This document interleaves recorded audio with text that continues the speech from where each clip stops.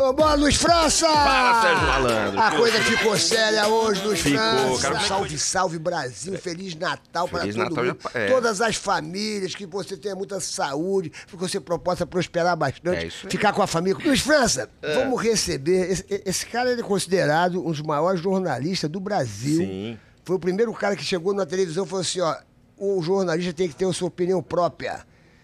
Tinha notícia, que nem todo mundo dava, Certo. aí ele olhava pra câmera e dava a opinião dele. Caramba. Ele tinha liberdade pra fazer isso, bicho. Sacou? Cara, E foi o primeiro no ele Brasil. foi o pioneiro, sacou? Ele foi o âncora mais famoso aí de todos aí, sacou, brother? É, meu irmão, os caras... Ainda é, né? Ainda é, claro, Ainda é. porra, ainda é. Vamos receber Uma com honra. muito carinho, com muitas palmas. Sim. Ele, o nosso âncora eterno, ele que tá botando pra quebrar até hoje. É, sim. O nosso querido Boris Casoy. Casoy. Bate palma aí, bate palma aí.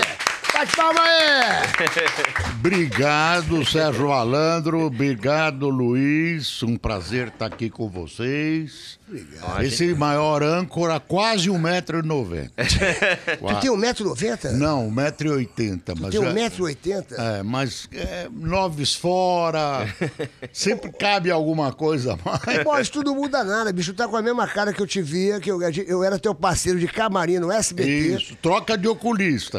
Pô, eu fazia Hora do Capeta, Luiz França, eu fazia Hora do Capeta no SBT em 1986. Você tá desde quando? Em 1988 você entrou? É isso, 87. 87, pô. Eu me lembro que você ficava do meu lado ali no camarim, Claro, a gente ficava trocando claro. ideia, você Fomos já se companheiros. arrumando pra entrar ao vivo. Me inspirava em você pra Claro, muito bicho. mais. Por isso que, porra, me inspirava em mim e só dava merda, né, bicho? Porra, Claro, eu tinha tava que jogar. Quando tinha que. É você que tá falando. Já tinha que entrar animado já, né? Não, mas me inspirava nele para as melhores coisas que eu tinha que dizer. Ô, Boris, quem inventou esse negócio de Isto é uma Vergonha? Por que nasceu isso aí? Você... Nasceu no SBT num dos primeiros jornais do Telejornal Brasil. Não era normal você ter imagens como as que nós começávamos a apresentar. Ditadura, governo militar, censura, cuidado. E aí uma geração inteira não estava habituada a um noticiário mais crítico. E aí nós mostramos uma reportagem do que acontecia num pronto-socorro no Recife. Pessoas pelo chão, gente sem remédio, médicos correndo para lá e para cá sem poder atender as pessoas. Aquele espetáculo que ainda de vez em quando em alguns lugares se repete, mas não daquela maneira. A gente dizia, faltava tudo, inclusive mercúrio cromo, que eu acho que praticamente não se usa mais. Não se usa mais, né? Aí, Mertiolate, né? mertiolate. Porra. Ah, que ardia, né? Hoje... E o mertiolate mudou. Mertiolate não é o mesmo, aquele mertiolate. Ainda existe mertiolate? Ainda Existe. Eles mudaram o mertiolate por minha causa. Posso te contar depois. É verdade. É cientista também, né? É verdade. Que isso, brother? É verdade. Eu vou te Sério? contar. Você Quero marca aí saber. pra gente não Vou esquecer. marcar, porque o Boris mudou o mertiolate. Mudou o mertiolate. Que isso, brother? Aí eu vi aquela cena e fui pensando, e aí me passou uma imagem da morte do Kennedy, onde uma estação... O que foi assassinado? Assassinado. Aquele tiro na cabeça, né? Que loucura aquilo. Uma estação de TV do meio oeste americano botou lá um letreiro, um crédito, que devia ser um débito, não crédito, dizendo shame, vergonha, e parou de transmitir. Parou de transmitir a programação. Caramba, e era uma vergonha um presidente de um país democrático, talvez naquela época um dos países mais potentes do mundo, né? Uma economia fantástica, tendo um presidente da República assassinado. Eles achavam Foi em que ano que ele foi assassinado mesmo? Eu acho que foi, eu não lembro o ano, eu sou mal para data, mas Presidente acho que Kennedy foi assassinado? 66, eu acho. Que foi. Aquela imagem eu nunca mais esqueço. Ele no carro com a esposa dele e a cabeça dele assim pra trás, né? Que coisa que eu era pequenininho. Porra, como é que pode a gente lembrar dessas coisas assim, né? Porque é uma imagem que se repete muito. Que loucura, certo? velho. Imagem que é repetida.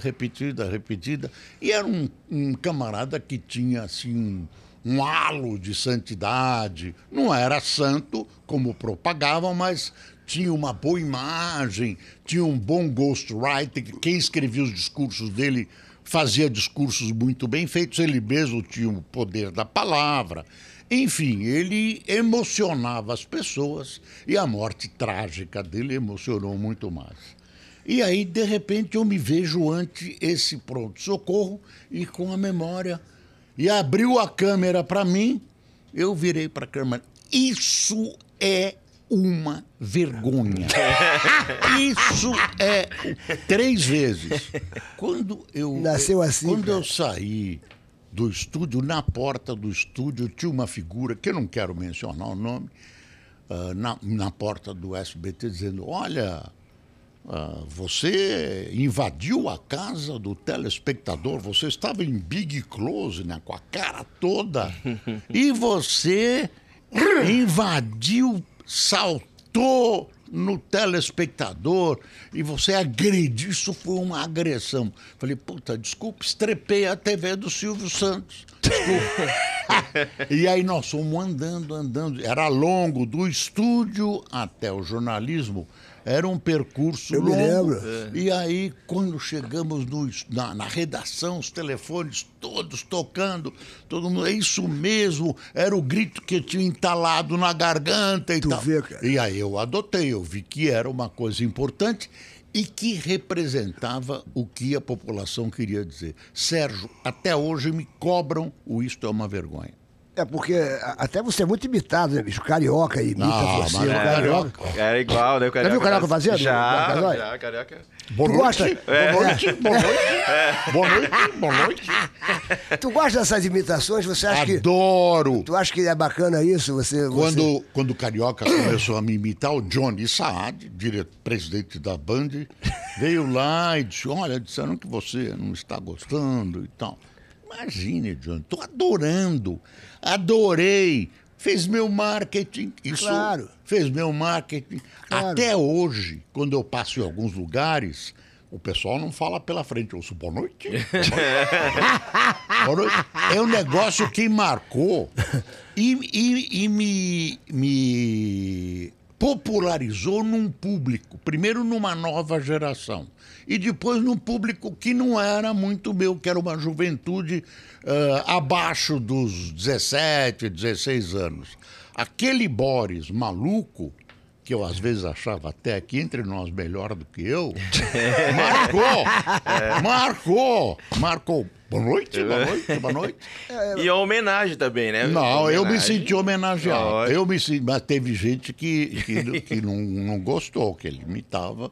Você sabe, o Jô Soares, por exemplo, bicho, ele teve uma treta com o Jô Soares, do Carioca, porque ele foi... eu não sei, ele imitava o Jô Soares depois, porque o pessoal só imita quem tem tesão. Eles fazem a coisa, pô, eu vou imitar aquilo ali, porque eles têm aquilo ali com a pessoa como um ídolo. Sim, sim. Entendeu? E o Jô Soares era como um ídolo pro Carioca. E aí... Ele, não sei o que aconteceu com o Jô, não recebeu ele, sabe o que aconteceu? Então, mas aí ele ficou sentido, aquela noite, aí tem a ver comigo. Ele ficou sentido aquela noite, falou, porra, eu faço cartaz do Jô e ele me agride dessa maneira e tal. Teve qualquer treta entre os dois. E aí ele falou, porra, eu vou procurar outro personagem. Ele estava com a televisão ligada e me viu lá. Falou, porra, esse cara. Foi assim que eu não nasceu, conhecia o Carioca. Ele disse, esse cara. E quando o Carioca disse que ia me imitar, ele já tinha treinado, eu não sabia. Fiquei apavorado. Falei, puta, o que vem aí? O que vem aí? O que vem aí? Porque uma vez o Nelson Rodrigues, teatrólogo, que eu contratei para trabalhar na Folha, para escrever... Você foi editor você foi chefe da Folha? Fui editor-chefe da Folha durante 8 anos. Porra. E aí, no tempo bravo da censura e tudo isso. E aí teve um problema com o Lourenço de Aféria, quase fecharam o jornal e tal, e eu precisava substituir. Lourenço de Aféria era um comentarista naif, chamado ingênuo, e teve um problema com o regime militar, não sei se o tempo dá para contar tudo, e aí eu fui buscar o Nelson Rodrigues e a gente conversava sempre, eu fui na casa dele, um dele olhou para mim e disse assim, Boris, querido, gostei de você. vou fazê-lo meu personagem. Caguei, me assustei. Porque quem eram os personagens dele? Alguns amigos dele, por exemplo. Ele tinha uma frase assim: a pior forma de solidão é a companhia de um paulista. que ele atribuía a um amigo dele. Ele atribuía a um amigo dele. Ele não dizia que era dele a frase, e esse amigo dele nunca pronunciou essa frase. Mas ele diz assim: é uma frase muito solitária. A pior forma de solidão é a companhia de um paulista. Quem é o paulista? Vamos preencher ele. Pegou um outro amigo dele, né, um diretor de teatro, e colocou o nome dele. Ele já morreu. Colocou o nome dele. Você chorou. Flávio Rangel. Flávio Rangel chorou. Entendi. A pior forma de solidão é a companhia de Flávio Rangel. Aí depois ele ia colocando e dizia assim: como diz fulano de tal, inventava o fulano de tal, que era um amigo dele: mineiro só é solidário no câncer. Porra. Nossa, as coisas pesadas. E tinha os personagens terríveis. Ele tinha o Raul Canalha. Sabe por que o cara era canalha? Não, porque... O cara era canalha o seguinte: a mulher desse cara, do Raul Canalha, estava sendo operada num parto difícil, uma cesárea, num hospital no Rio de Janeiro, e o Raul Canalha cruzou com uma cunhadinha de 15 anos e sacou-lhe um beijo no pescoço. Não. Esse é o canalha. Falei, pô, eu tô perdido. Só os personagens Tô pesados. perdido. E aí, tu falou, O Nelson morreu antes. Morreu antes, Foi salvo pela morte. Salvo pela morte. Nelson morreu antes. Não deu tempo de eu ser o personagem dele. Ele tem histórias fantásticas, né? A história Perdoa-me por me traíres, histórias fantásticas. E Beijo no Asfalto. Pô, Beijo no Asfalto, eu vi esse filme. Nossa. A Tarcísio Meira, que beija o Neila Torraca no final, né? Não, Beija no... Era o seguinte: é um cara que tá andando na rua e, de repente, tem um jeito que é atropelado e está morrendo. Tá morrendo, Tá morrendo, e aí ele vai socorrer o cara, um jeito filmaço, generoso, e o sujeito faz o último pedido. Ai, me beije na boca. E ele resolveu beijar o cara na boca para atender o último pedido. Tinha um fotógrafo da última hora que fotografou, e aí acabou com a vida dele. A história É, o filmaço. tem muitos lances e tal. filmaço. Então, eu achei que o Carioca podia ser o Nelson Rodrigues, o personagem que eu não fui. Mas aí era um personagem bom. Um personagem que tinha um defeito: era menos louco do que eu. Carioca é uma figura. Tem que ver ele fazendo o Sérgio Moro, meu irmão. Tu morre de rir, muito cara. bom. Ele fazia o Sérgio... muito Porque o Carioca teve lá em casa. Ele foi lá fazer entrevista na Record. Aí a gente ficou depois tomando um café e ele ficou imitando as pessoas, né? Imitou você, imita, porra, todo mundo. E o Sérgio Moro, ele imitava também perfeitamente. Ô, Boris, quem são... Você tem algum ídolo da política? Assim? Ele faz isso. Você tem algum ídolo na política? Assim, Eu? Você tem não, assim? não tenho amigos tem? políticos. Não, algum ídolo? Você Ídolo? tem ídolo assim, você fala assim, O porra... Pelé. Não, eu tô falando na política, Nem o Pelé foi ministro dos esportes. não tenho ídolo na Não tem assim, política. pode ser até internacional também. Não, mas pode ser, não tenho. Não tem nenhum ídolo. tenho. Assim, porra, esse Não foi tenho. Se você tivesse que falar assim, o maior presidente do Brasil, na sua opinião, quem foi, na sua opinião? Também, eu posso dizer os que eu conheci, que eu considero políticos importantes, que sabiam das coisas, que conheciam o Brasil, sabiam o que era IFAM, por exemplo. Quer dizer, eu cito duas pessoas que me impressionaram, com quem eu conversava, e bastante, que conheciam o Brasil e tinham uma perspectiva de governo. Olhavam lá na frente. Um era um militar, do governo militar, da ditadura, que era Ernesto Geisel. Ernesto Geisel. Ernesto Geisel. Muitos Ernesto anos, Geisel sabia das coisas. Podia errar e sabia das coisas. O outro era Fernando Henrique Cardoso. Está vivo, eu admiro, é um intelectual brilhante e fez um governo com uma visão muito interessante de Brasil. As coisas boas que estão aí são do governo do Fernando Henrique. Fez um ministério altamente digno. Não vou dizer que não houve problemas no governo dele, houve problemas. Mas tinha uma... Não era populismo, vou fazer para... Então, cometeu erros, inventou a reeleição, ele disse que se arrependeu.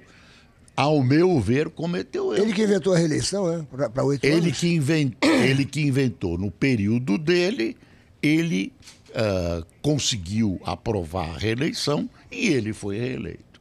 E aí ele se estrepou no segundo mandato. Já não foi um segundo mandato com tanta luz como o primeiro. E ele acha hoje que ter reeleição não é bom para o país. Olha o que está acontecendo. Olha o que está acontecendo. Como é que você diria hoje o que está acontecendo? Você diria uma vergonha? Você diria que mais ou menos vergonha? Algumas coisas... Sérgio... Você que é um cara que... Você é linkado em tudo. Você é um jornalista, Borges Casal. Não dá para definir numa palavra só. A política não é branco ou preto. Tem diversos tons. Inclusive diversos tons de cinza. Quer dizer, a política... Você não pode definir um político... Pá! Eu acho que o Brasil vive um momento muito triste e perigoso. Você tem um presidente que foi eleito com uma proposta, basicamente um anti-PT, e não conseguiu, não quis, não conseguiu, não pôde realizar as suas promessas.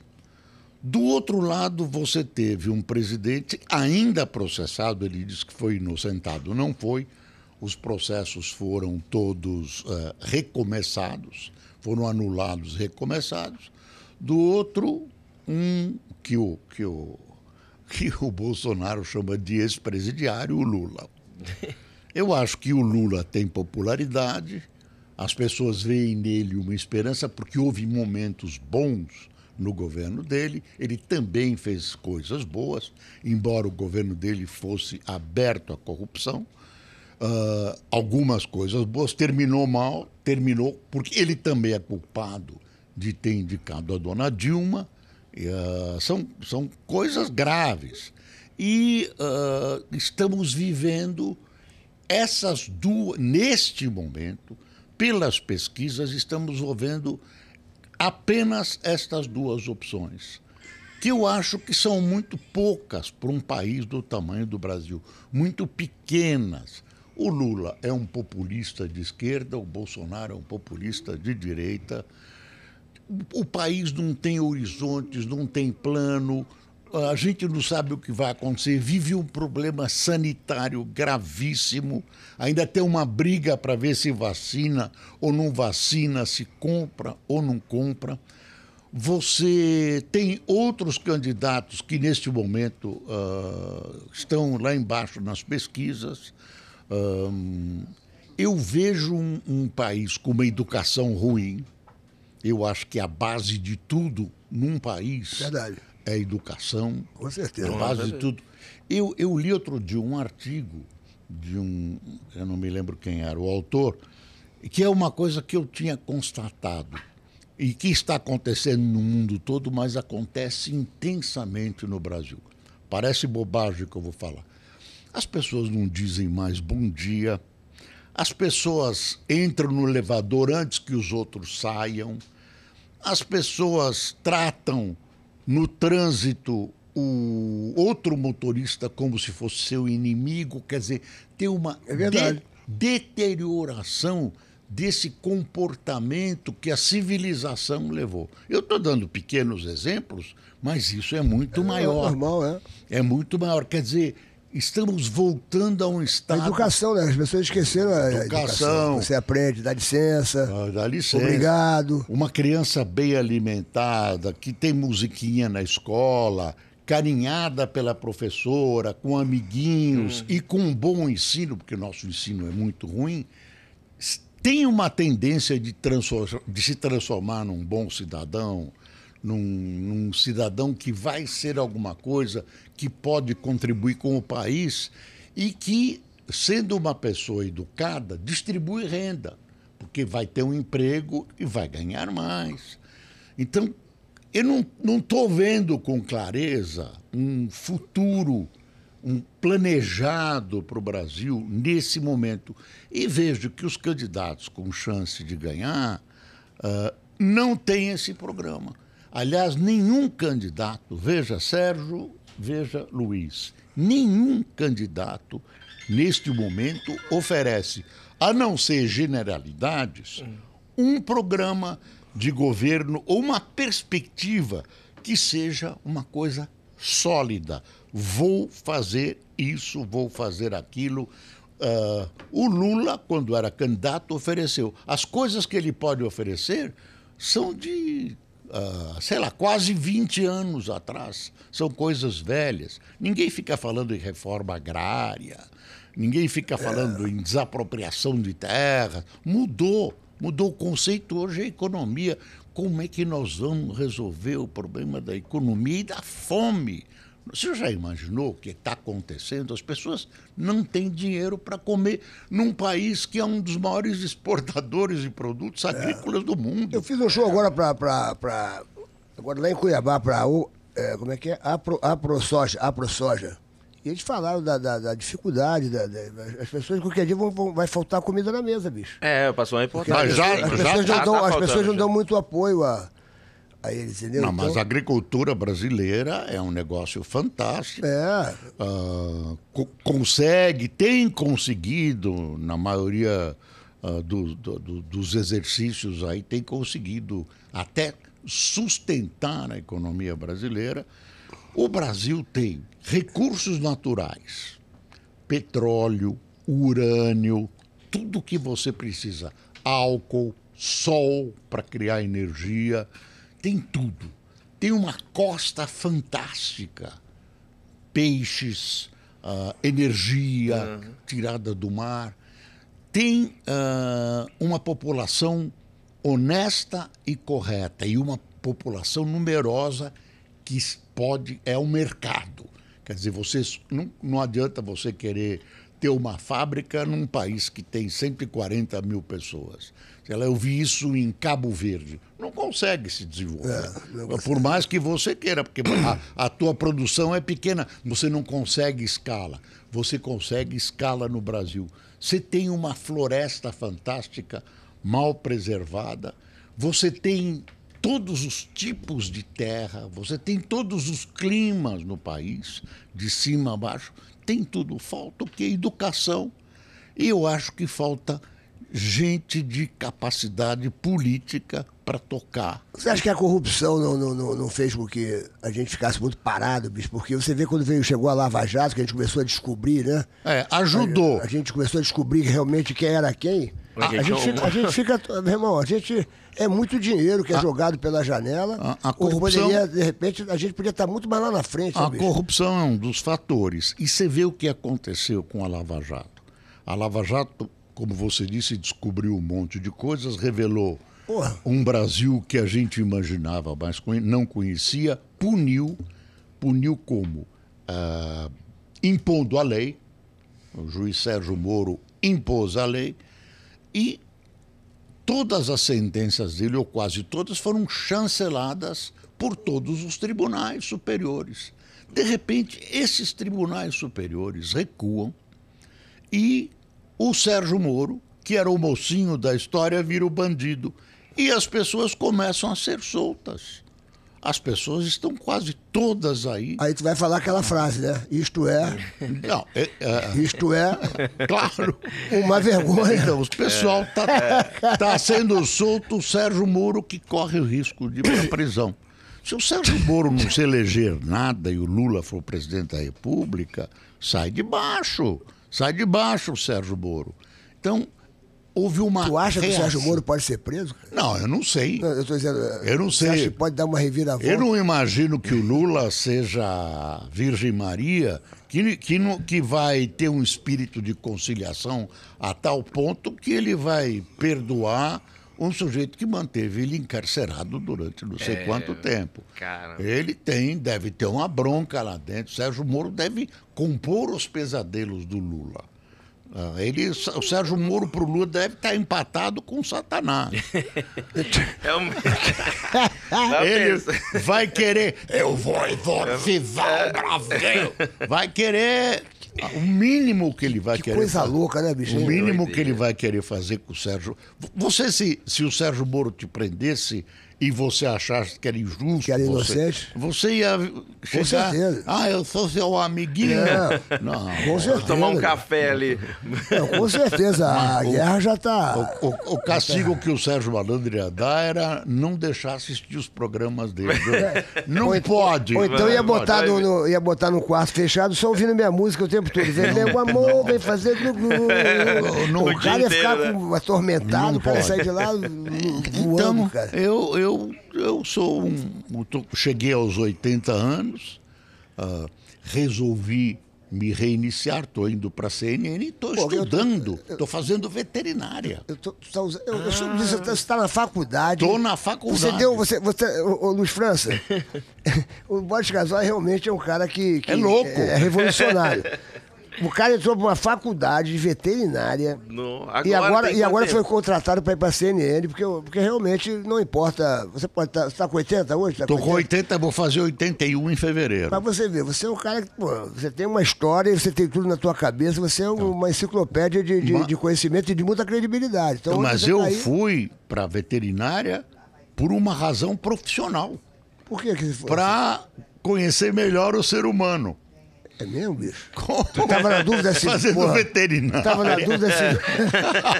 Mas você tá no caminho certo, porque, o cachorro e animais... Não fale mal de cachorro. Não, eu amo cachorro. Também. Eu sou embaixador do maior projeto de animais abandonados. Também, que é o Santuário Projeto Anjos da Rua. Eu amo cachorro. Eu tenho um vira-lata na minha casa que eu também. Como se fosse meu filho, é a coisa mais linda do mundo. Também, né? eu acho... E é legal você estudar isso, né, Qualquer cara? animal, não mato nem aranha. É. Só mato barata, rato, esses bichos que barata- nos atacam, são Barata não dá, né, brother? lagartixa, eu gosto. Lagartixa.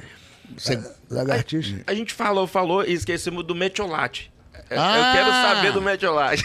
O mertiolate é uma história que nós divulgamos, mas é uma história que costuma ficar meio aí oculta. É o seguinte, tinha um mertiolate antigo. Aquele que ardia. Aí um dia eu viajei, fui para a Europa e fui para a Inglaterra. E comprei um sapato apertado, sem querer, e o sapato me machucou o pé. Não. E aí fez uma ferida, fez uma bolha e fez uma ferida.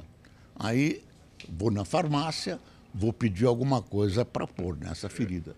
Cheguei na farmácia e falei, please, a senhor tem metiolate? Ele falou, meu senhor, o que é ser metiolate? Eu não conheço. Eu disse, não, metiolate é uma coisa, eu sou do Brasil, tem no Brasil, e é um remédio muito bom, que faz a gente, mata as bactérias e tal. Momento, vou chamar meu chefe. Aí foi lá dentro, aí apareceu um indiano com um puta turbante, era o chefe dele, o farmacêutico, chefe de uma tremenda farmácia. Aí veio aí o farmacêutico disse, pois não, o que o senhor deseja? Olha, eu estou com uma ferida no pé, olha, mostrei a ferida. E eu queria comprar um remédio que eu gosto, confio, chama Mertiolate, tem no Brasil. Um momento. Pegou um livro dessa grossura, assim, 6.000 páginas, foi virando, chegou no M, Mertiolate. Eu disse, meu senhor, esse remédio está proibido, abolido aqui na Inglaterra. Como abolido. Todo mundo usa no Brasil. Mertiolate? Abolido? É, Não, abolido. Por quê? Ele só é permitido no Brasil, no México e na Venezuela. Eu não me lembro qual outro país, Arábia alguma coisa, não me lembro de um outro país. Aqui, não, porque esse remédio não é que ele faz mal, ele não tem efeito nenhum. Falei, pô, isso não pode. Cheguei aqui, o presidente e criador da Anvisa era o doutor Vecina. É um senhor gordinho que aparece sempre na televisão. Doutor Vecina. Vecina. É primo do Vacina, né? Hã? Primo do Vacina. Pô, você imagina, né? Doutor Vecina. Piada pronta. Telefonei para o ministro, era o José Serra, ministro da Saúde. Telefonei e falei, olha, Vecina, um absurdo, tive na Inglaterra, blá, blá, blá. Os caras dizem que Bertiolate, que todo mundo confia, as mamães usam nas crianças. Todo mundo. Disse, olha, Boris, é verdade. A gente está estudando um jeito de proibir. Falei, porra, mas tinha que proibir hoje. Não, estamos avançando, o ministro está viajando. Olha, em 3, 4 meses está resolvido. Anotei. Passou 3, 4 meses, eu liguei para ele e falei, vacina. Vacina não, vecina. Vecina. Vacina. Vecina. Como é? Vocês resolveram? Não, o Serra está viajando de novo. Espera um pouco. Falei, vou publicar. Estava na Record. Porra, aí o bagulho já fica... Aí coloquei. Não vale nada e tal. A Lília, acho que é Lília, o laboratório saiu com um comunicado dizendo, imagine, claro que é ótimo. Isso está no México, na Venezuela e na Arábia Saudita. É um remédio maravilhoso. Mas houve uma determinação, eles combinaram com o laboratório tirou de venda, ficou um tempo sem vender, e aí mudaram em relação ao remédio velho, tem apenas o nome. Mertiolate. Mertiolate. É um outro. Devia ser Mertibolis. Né? Que hoje não arde mais, né? Não, Só não ardia. arde. Só Não ardia, arde. Só ardia. Só ardia. E sabe o que o Vecina me disse? Boris, eu vou te contar um negócio terrível. Você sabe que o pessoal faz manutenção de germe dentro do metiolate? É uma substância para manter viva a bactéria. Falei, você está brincando. Aí me revoltou. Então eu contribuí para um mertiolate se aperfeiçoar. A gente não sabia disso, é o cientista. Ô, Boris, me diz uma coisa, você foi editor da Folha de São Paulo, me mata uma curiosidade, o Luiz França. Ele tem muita moral, porque ele ficou 8 anos como chefe editor, né, da Folha de São Paulo. Essas pesquisas que são feitas, essa confusão que as pessoas falam, Folha de São Paulo, Datafolha, não sei o que lá, que erram nas pesquisas. Você, como já passou por lá, você acha que... Como é que se explica essas coisas? Olha, assim? eu vi o Datafolha nascer, vi e cuidei de uma das pessoas que cuidou da seriedade do Datafolha. O Datafolha é um instrumento sério, correto, pode errar. Tudo está sujeito a erro, pode errar como já errou. Trabalha com base científica, A gente tem que tomar cuidado com pesquisa, porque pesquisa é uma fotografia e revela uma tendência de momento. Como é feita essas pesquisas? Como é que é feita essas pesquisas? Não, elas são... E a gente vigiava, o dono do jornal, que já se foi, meu amigo, Otávio Frias de Oliveira, fiscalizava pessoalmente. Como é que é feito? Existe método, já existe metodologia para isso. Então, você cria um pequeno universo do país. Então, você tem X pessoas que são da categoria econômica D, as menos aquinhoadas pela fortuna, depois você tem pessoas que possuem que possuem um imóvel, que possuem um emprego e ganham até tanto. Outra camada, você distribui, você faz uma projeção pequena, uma representação pequena do país. Você tem essa representação que acaba refletindo o que é o país. Além de ouvir as pessoas nas ruas, você sorteia casas e visita. Dentro desse contexto, desse universo total, você sorteia. E aí você tem uma fórmula, você pega essa projeção, põe a fórmula e você tem os resultados. Então, você tem muitas pesquisas que deram muito certo. E você tem outras pesquisas que deram errado. Então, mas dá para acreditar nas pesquisas, com essa coisa de dar certo, dar errado, dar certo? Depende do que você chama de acreditar. Você não tem que acreditar na pesquisa. Ela te dá uma base de uma tendência de momento e uma fotografia. Qual foi o maior erro que as pesquisas não, já apresentaram? Eu tenho vários erros. Anunciou e você falou assim, eu vou te contar. Falei aqui um bagulho. Eu vou te contar dois. É uma resposta, eu vou te contar um erro que eu acompanhei. Fernando Henrique, candidato a prefeito em 1985. Eu lembro da data porque foi quando eu perguntei para ele num debate se ele acreditava em Deus. E ele se atrapalhou. Fernando Henrique estava com a eleição ganha e ganhou o seu Jânio Quadros. Eu me lembro. E aí atribuíram, me responsabilizaram, mas não era isso. O Jânio Quadros, que as pessoas gostavam, mas não revelaram, era o voto envergonhado. As pessoas não queriam dizer para os outros que iam votar no Jânio Quadros. Parecia uma coisa antiga, uma coisa muito reacionária. O rei da vassourinha, né? Aquela vassourinha. O moderno era votar no Fernando Henrique. Então, quem você vai votar? Fernando Henrique, Fernando Henrique, Fernando Henrique. Mas chegou no dia da eleição, esse pessoal votou no Jânio Quadros. Mas quando eles foram ouvidos pelos pesquisadores, eles disseram que iam votar no Fernando Henrique. Então, voto envergonhado. Que loucura isso, hein? Outro erro, eu estou pegando dois erros que têm lógica, porque houve outros erros que eu não me lembro que não têm lógica. Agora, no Chile, há poucos dias teve uma eleição, e a eleição teve mais de 11% de diferença, e as pesquisas apontavam dois candidatos como empatados. Então, a diferença seria muito menor.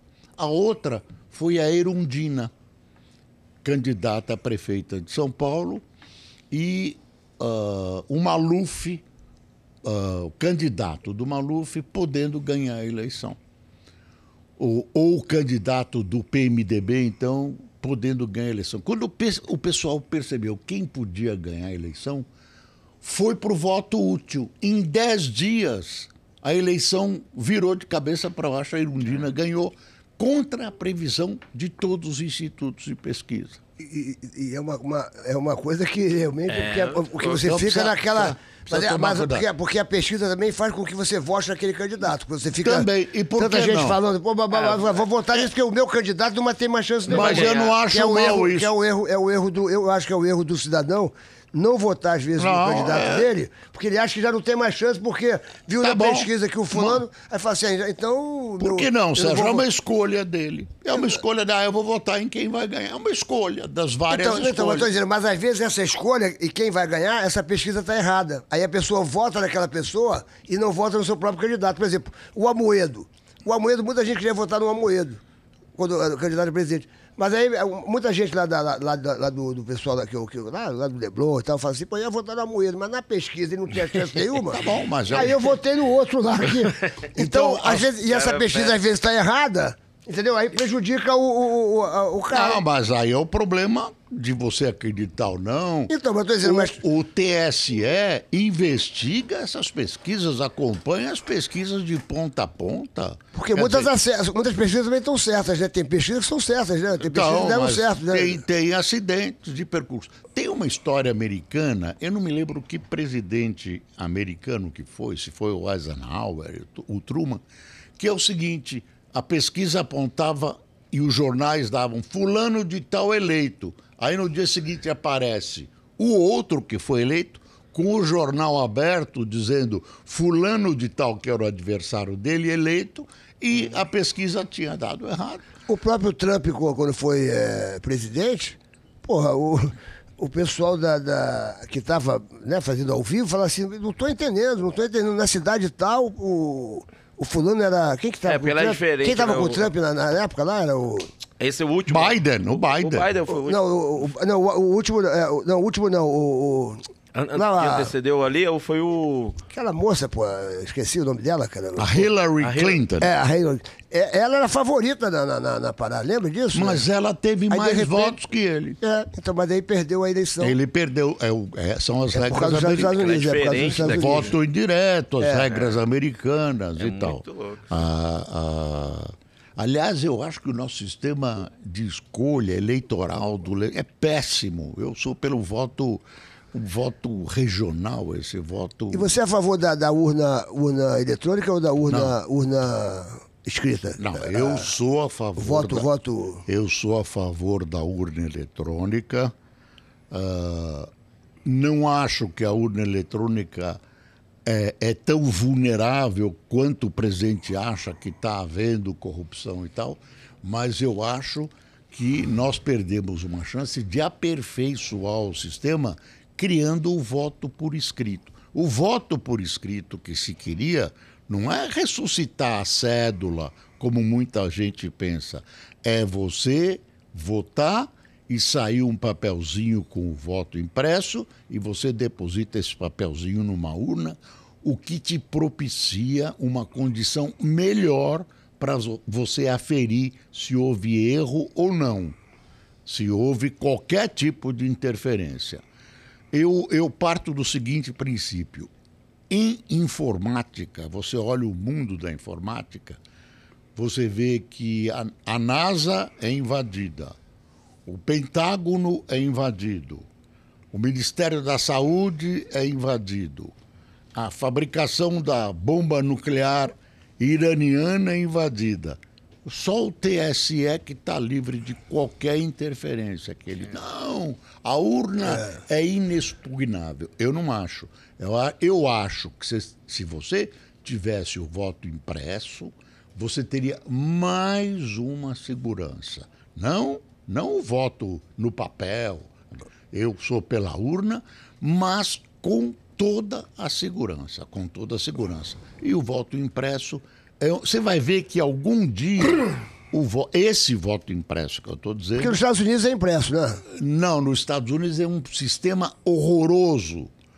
Cada estado tem o seu sistema de votação. Tem voto pelo correio. Pelo correio? Da Flórida é pelo correio, eu me lembro da Flórida. Nos Estados Unidos é um sistema...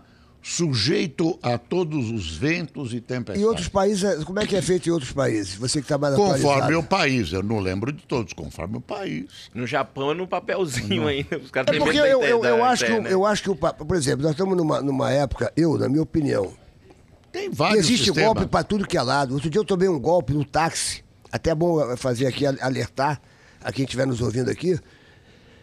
Peguei um táxi... E, pô, eu queria pagar no dinheiro, falei, troca 50 reais, deu R$12,50. O cara falou, não tenho troco. Tem cartão? Eu falei, tá, eu tenho cartão. Então, aí, botei o cartão, e aí, cartão de débito, R$12,50. Aí na maquininha lá, apareceu não sei o que lá, eu botei, apareceu R$12,50, aí eu botei, daqui a pouquinho falei, tá sem sinal. Aí bota de novo. Aí botei de novo, vi lá R$12,50, botei de novo.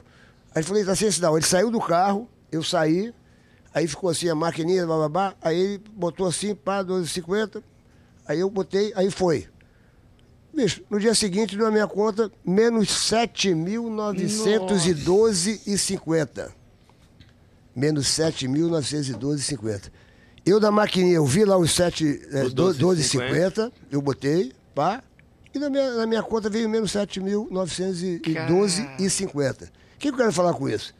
Que, bicho, a tecnologia faz com que os números, troquem os números facilmente, faz uma máscara e tal, então... tem malandro pra tudo. Tem malandro pra tudo. Tem Sérgio Malandro. Tem Sérgio Malandro falando com 2 L's. Mas aqui é com 2 L's. Mas estou dizendo, hoje em dia, eu sou a favor também dessa coisa do númerozinho. Eu sou meio da de conferir depois, de ter como conferir. Né? É que nem você pagar uma coisa, você pegar, me dá me dá meu cartãozinho de comprovante. Qual é o problema disso aí, eu acho? Não acho que não tem problema nenhum. Não. Porque hoje em dia os hackers, eles invadem eles invadem tudo, bicho. Eles fazem sumir um dinheiro da sua conta para outra conta e pai daqui de lá e pai e tal. Segundo. Porra, bicho, eu tô dizendo, a gente é vulnerável essa coisa. Só não invade o TSE, porque o TSE diz que está absolutamente infenso, não acontece nada. Eu acho que até agora tudo bem. Mas se você tem mais uma chave de segurança, eu acho que deviam ter aproveitado essa chance e ter aprovado isso. Mas eles invadiram aí o site de saúde, né? Ministério da Saúde. Então, pode ser que eles consigam ali invadir o Ministério da Saúde? Agora invadiram o Ministério da Saúde. Até agora não está resolvido. Tem o Conecta, que é o ramo do Ministério da Saúde, que tem os nomes de todo mundo que está vacinado. Eles disseram que tem uma cópia daquilo, mas ainda está confuso. Porque tem um tipo de ganho que é o seguinte: você, Sérgio Malandro, o cara olha a sua conta, porque as contas de todo mundo são invadidas tranquilamente. Se eles têm a sua senha, eles avançam, mas as contas do Brasil estão muito invadidas. E isso se sabe. O teu nome, endereço, onde você mora, os teus dados. Entram na sua conta, vem lá, Sérgio Malandro, 2.850.000 por show. Deus te ouça, pô. Deus te ouça. Seja abençoado com essa voz maravilhosa. Amém, né? É isso, amém, Boris Casói. Amém. Que Deus te escutando. Aí vamos tomar uma grana desse cara que tem uma empresa, Sérgio Malandro S.A. Aí vão lá, pumba, sequestram o teu site e dizem o seguinte: queremos 20 mil reais para devolver a sua senha e você poder... Se você não dá os 20 mil reais, você perde a capacidade de movimentar a tua conta. Isso aconteceu com a JBS nos Estados Unidos. Que acontece e eles pagaram, eu não me lembro, acho que 20 milhões de dólares. Mas não pode isso, né, bicho? Não, mas precisa pegar essa... Estou dizendo, não pode. A tecnologia... mas... Eu sou... Meu irmão, tem umas coisas aí que... Eu sou também... da época das antigas. E também... Hoje em dia perdeu muita... Você acha que... Você que está com 80, Bode, você que já viu de tudo, tu acha que essa mimizada, essa geração... eles são mais felizes, são mais infelizes? Você queria viver nessa geração que hoje em dia existe? Você fala assim, puxa, a minha foi bem melhor. Você que já tem um... Você fala assim, porra, não, eu queria viver agora, sacou? Agora ninguém mais vai pra boate dançar, é TikTok, meus filhos. A pessoa fica dançando em casa, dançando em frente à câmera. Ninguém mais vai pra boate, né? Eu sou da época da boate, da danceteria, sacou, cara? Né? O pessoal hoje em dia não... mas a gente vai ficando mais velho e vai ficando saudosista, na minha impressão. Mas aí eu vou procurar ser realista. Eu acho que hoje é bem melhor, ao contrário da maioria dos velhos que eu conheço. Velhos não, idosos que eu conheço. Porém, esse avanço traz um efeito colateral, como um remédio que é bom para curar dor de cabeça, mas dá calo, causa chulé, dá diarreia. Um remédio muito bom para dor de cabeça. Sempre tem um efeito colateral. Então, por exemplo, o efeito colateral é a violência. É um efeito colateral de muitos avanços. Hoje as pessoas têm quem tinha televisão em 1950, quem tinha tratamento dentário, os serviços médicos estatais, que o pessoal tanto critica e são muito bons, eram piores. Os empregados não tinham as garantias que tem hoje. Hoje é muito melhor, Sérgio Malandro. Mas as pessoas eram. As pessoas, Boris, na minha opinião, as pessoas. Ninguém morria fácil que nem morre hoje, sabe? Não, eu me lembro que as pessoas falavam assim, ó. Pô, Serginho, morrer é muito difícil. Mas vem cá. Morrer é muito difícil. Quem chegava hoje as pessoas morrem, pô, as pessoas tá no carro. Agora mesmo o neto do Luciano do Vale. Pô, o cara tava na porta da academia, pediu um celular dele, ele deu. O cara vai dar um tiro na cabeça dele. Mas essa é a violência que eu tô falando. Mas as pessoas vivem mais. Vivem mais. Não, meu pai morreu com 56 anos, em 1954, as pessoas achavam que ele era velho. Eu sempre uso... Meu pai morreu com 45 também, de infarto. Naquela época, as pessoas morriam... Achavam 40 anos, achavam que estava velho, né? Não tinha tratamento preventivo, nada. Hoje um cara como eu, de 80 anos, trabalha. Trabalha, você tá aí, ó, vai estrear agora. E não sou o único. Eu sempre uso um exemplo. No jornal, você abriu o jornal e lia assim uma notícia. Sexagenário atropelado na Avenida São João. O sexagenário era uma exceção. Hoje, você não vê uma... Sexagenário tem um monte de gente com 60 anos. Pô. Luiz já tem 60 anos? Ainda não, falta um pouco. Falta um pouco. 47, falta um pouquinho. É que antigamente as pessoas morriam, era um acidente de carro, sacou? Não tinha esse negócio de morrer no... voltei de uma balada... Mas a violência... Voltei de uma balada, morri bala perdida. A violência... Morri... Agora pandemia, sacou? Eu tô dizendo, não tinha... Na minha época, o máximo que a gente tinha medo era da AIDS. A AIDS surgiu, a gente sabia também como... Mas em 29 teve a gripe espanhola que matou milhões de pessoas. Então, mas essa eu não vivia, não tava lá... Eu tô falando na época tô falando da minha geração. Porque eu andava na rua, não tinha esse medo eu andava na Lagoa, no Rio de Janeiro, eu ia a pé até o Piraquê. Não tinha esse negócio de, você sequestrado, você... A violência. A violência no Brasil ganha cores mais fortes porque a gente tem uma tremenda impunidade. Eu acho. Temos uma tremenda impunidade.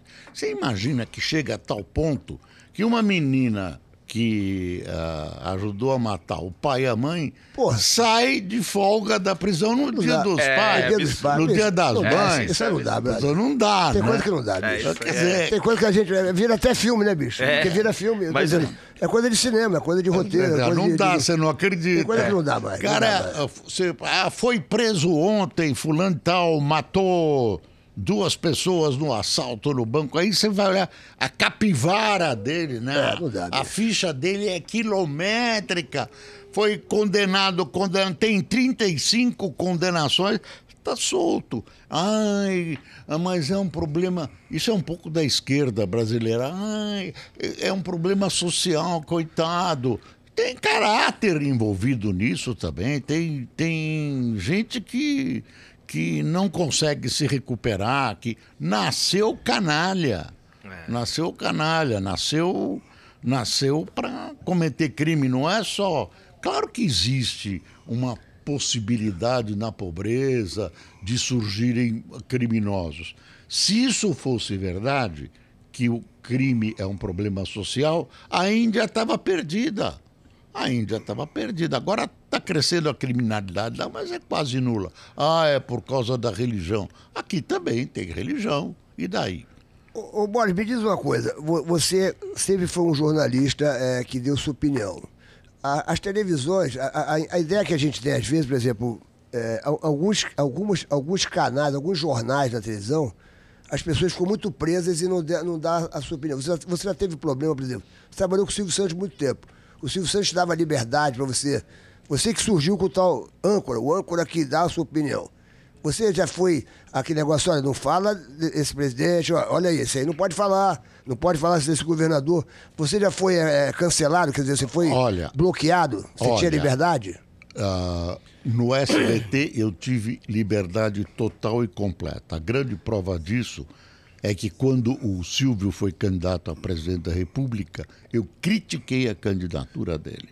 E ele vendeu essa história dizendo que ele era super democrata, que ele permitia que um empregado dele, eu, o criticasse num telejornal da televisão dele. Teve isso, né? Na Record, quando eu fui para Record, todo mundo falava, olha, cuidado, os bispos lá. Então, nós colocamos no contrato que eu tinha liberdade total. Eu exerci essa liberdade total. Quando a minha liberdade não me interessou mais a Record, eles me deram pé na bunda. Como assim?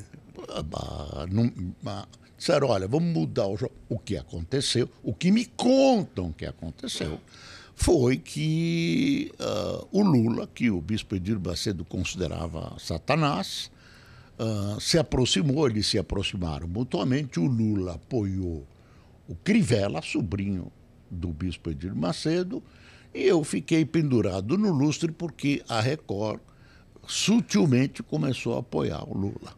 Não. E eu era um crítico não só do Lula como de todo mundo e não podia continuar no jornal. Essa é a versão que um setor da igreja me forneceu. Eu não tenho nenhuma prova disso, mas faz sentido. Faz sentido. Na Band eu tive liberdade. Na Rede TV aconteceu o seguinte, eu tive liberdade total até que o Bolsonaro começou a pressionar, eles, cuidado. Nunca me proibiram, tá proibido. Cuidado, que me incomodou muito. A CNN está me contratando com liberdade total e completa. Aliás, se você ligar na CNN, você vai verificar que é uma emissora noticiosa, que entram todas as áreas políticas, que contempla todas as ideologias e que as pessoas falam com a maior liberdade. E eu vou exercer essa liberdade. Sérgio, eu não quero trabalhar mais num lugar onde eu não tenho liberdade. Eu estou fazendo de manhã o meu jornal, o Jornal do Boris, na internet.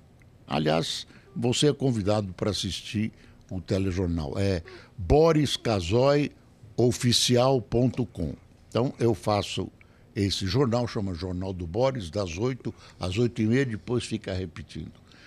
Um dos prazeres que eu tive é que eu sou dono do meu nariz. Eu falo o que eu quero. Que nem nós aqui no podcast. Aqui a gente fala o que quiser, bicho. Eu devo satisfações a mim mesmo. O Marcelo Taz me entrevistou há algum tempo e disse assim, quando eu disse para ele, olha, a grande vantagem minha é que eu sou dono do que eu falo, não tenho que dar satisfação para ninguém. E mesmo quando você tem liberdade, tem gente que diz que essa liberdade que eu gozei é uma liberdade relativa, é uma licença. Porque se o Silvio quisesse, ele me cortava. Eu ainda dependia dele para poder falar, dependia da vontade dele, e ele permitia que eu falasse o que eu quisesse. Então ele disse assim, Boris, então você é o Roberto Marinho de você mesmo. Isso, o Silvio falou? O Marcelo Taz. O Marcelo Taz. Eu sou o Roberto Marinho de mim mesmo. Eu que me controlo. Eu que digo, Boris, não fale isso. Boris, não fale aquilo. Eu não devo satisfação a ninguém, a não ser ao meu espelho, de manhã que eu olho e tenho a consciência ali. Eu posso errar. Erro muito, posso errar, mas não é de propósito, nem estou comendo grana da mão de ninguém. No Jornal do Boris, eu não aceito propaganda oficial. Não aceito propaganda da Caixa Econômica, do Banco do... Não quero publicidade, não quero, porque é por aí que flui um dinheirinho.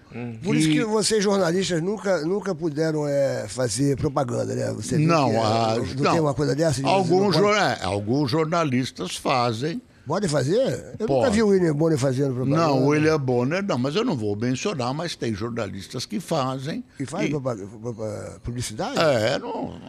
não me obrigue a ser descortês. Tem gente que faz. É mesmo? E que é só ligar a televisão e ver. Eu não vi nunca propaganda. Você já viu no chance de jornalista? Você esqueceu. Você vê que o Galvão Bueno agora abriu um espaço, porque ele não podia fazer propaganda antigamente. Agora ele está fazendo, meu irmão, está ganhando dinheirão. Então, pronto, você acabou de dizer o que está fazendo. Então, mas o Galvão Bueno porque foi autorizado pela Rede Globo, porque diminuíram o salário dele, e ele falou assim, olha, então eu posso compensar o meu salário. Quer dizer que dependendo da razão pode. Não, porque ele é Não, mas o Galvão Bueno não é jornalista, o Galvão Bueno é... Claro que é jornalista. Não, mas é comentarista. Isso é futebol. Futebol. Futebol não é jornalismo? Claro que é. Não, mas aí ele não está fazendo propaganda de um... Ele tá eu não estou condenando o Galvão Bueno por isso. É um problema dele. É um problema dele, da cabeça dele e da Rede Globo. Eu não estou condenando, não condeno ninguém. É um problema de cada um. Eu, Boris, não faço. É porque vocês têm muita credibilidade. Quando bota o rostinho lá para falar, fala assim, meu irmão, o Boris Casoy está falando, vocês ganhariam um puta de um dinheiro. Como é que eu vou? Como é que uma pessoa que confia em mim... Disse assim, Boris Casoy falou mal do Lula, disse que o Lula blá, blá, blá, blá. Aí apareço eu... Use Bombril. Bombril. Mas ele é bom para limpar as sujeiras, pô. Veja, ilustre passageiro, que belo tipo faceiro viaja ao seu lado. No entanto, acredite, quase morreu de bronquite, salvou o rum creosotado. Imagine se eu estou fazendo propaganda do rum creosotado. Que de repente é amigo e fala, não fala mal do meu brother, não. Por exemplo, você, tudo bem, é uma pergunta que eu vou fazer assim, o Jornal da Globo, você acha que as pessoas, todo mundo comenta que hoje em dia eles são muito influenciados, você faria se você fosse convidado para sentar na bancada da Rede Globo? Se eu tivesse a liberdade que eu desejo, tenho, por que não? Por que não?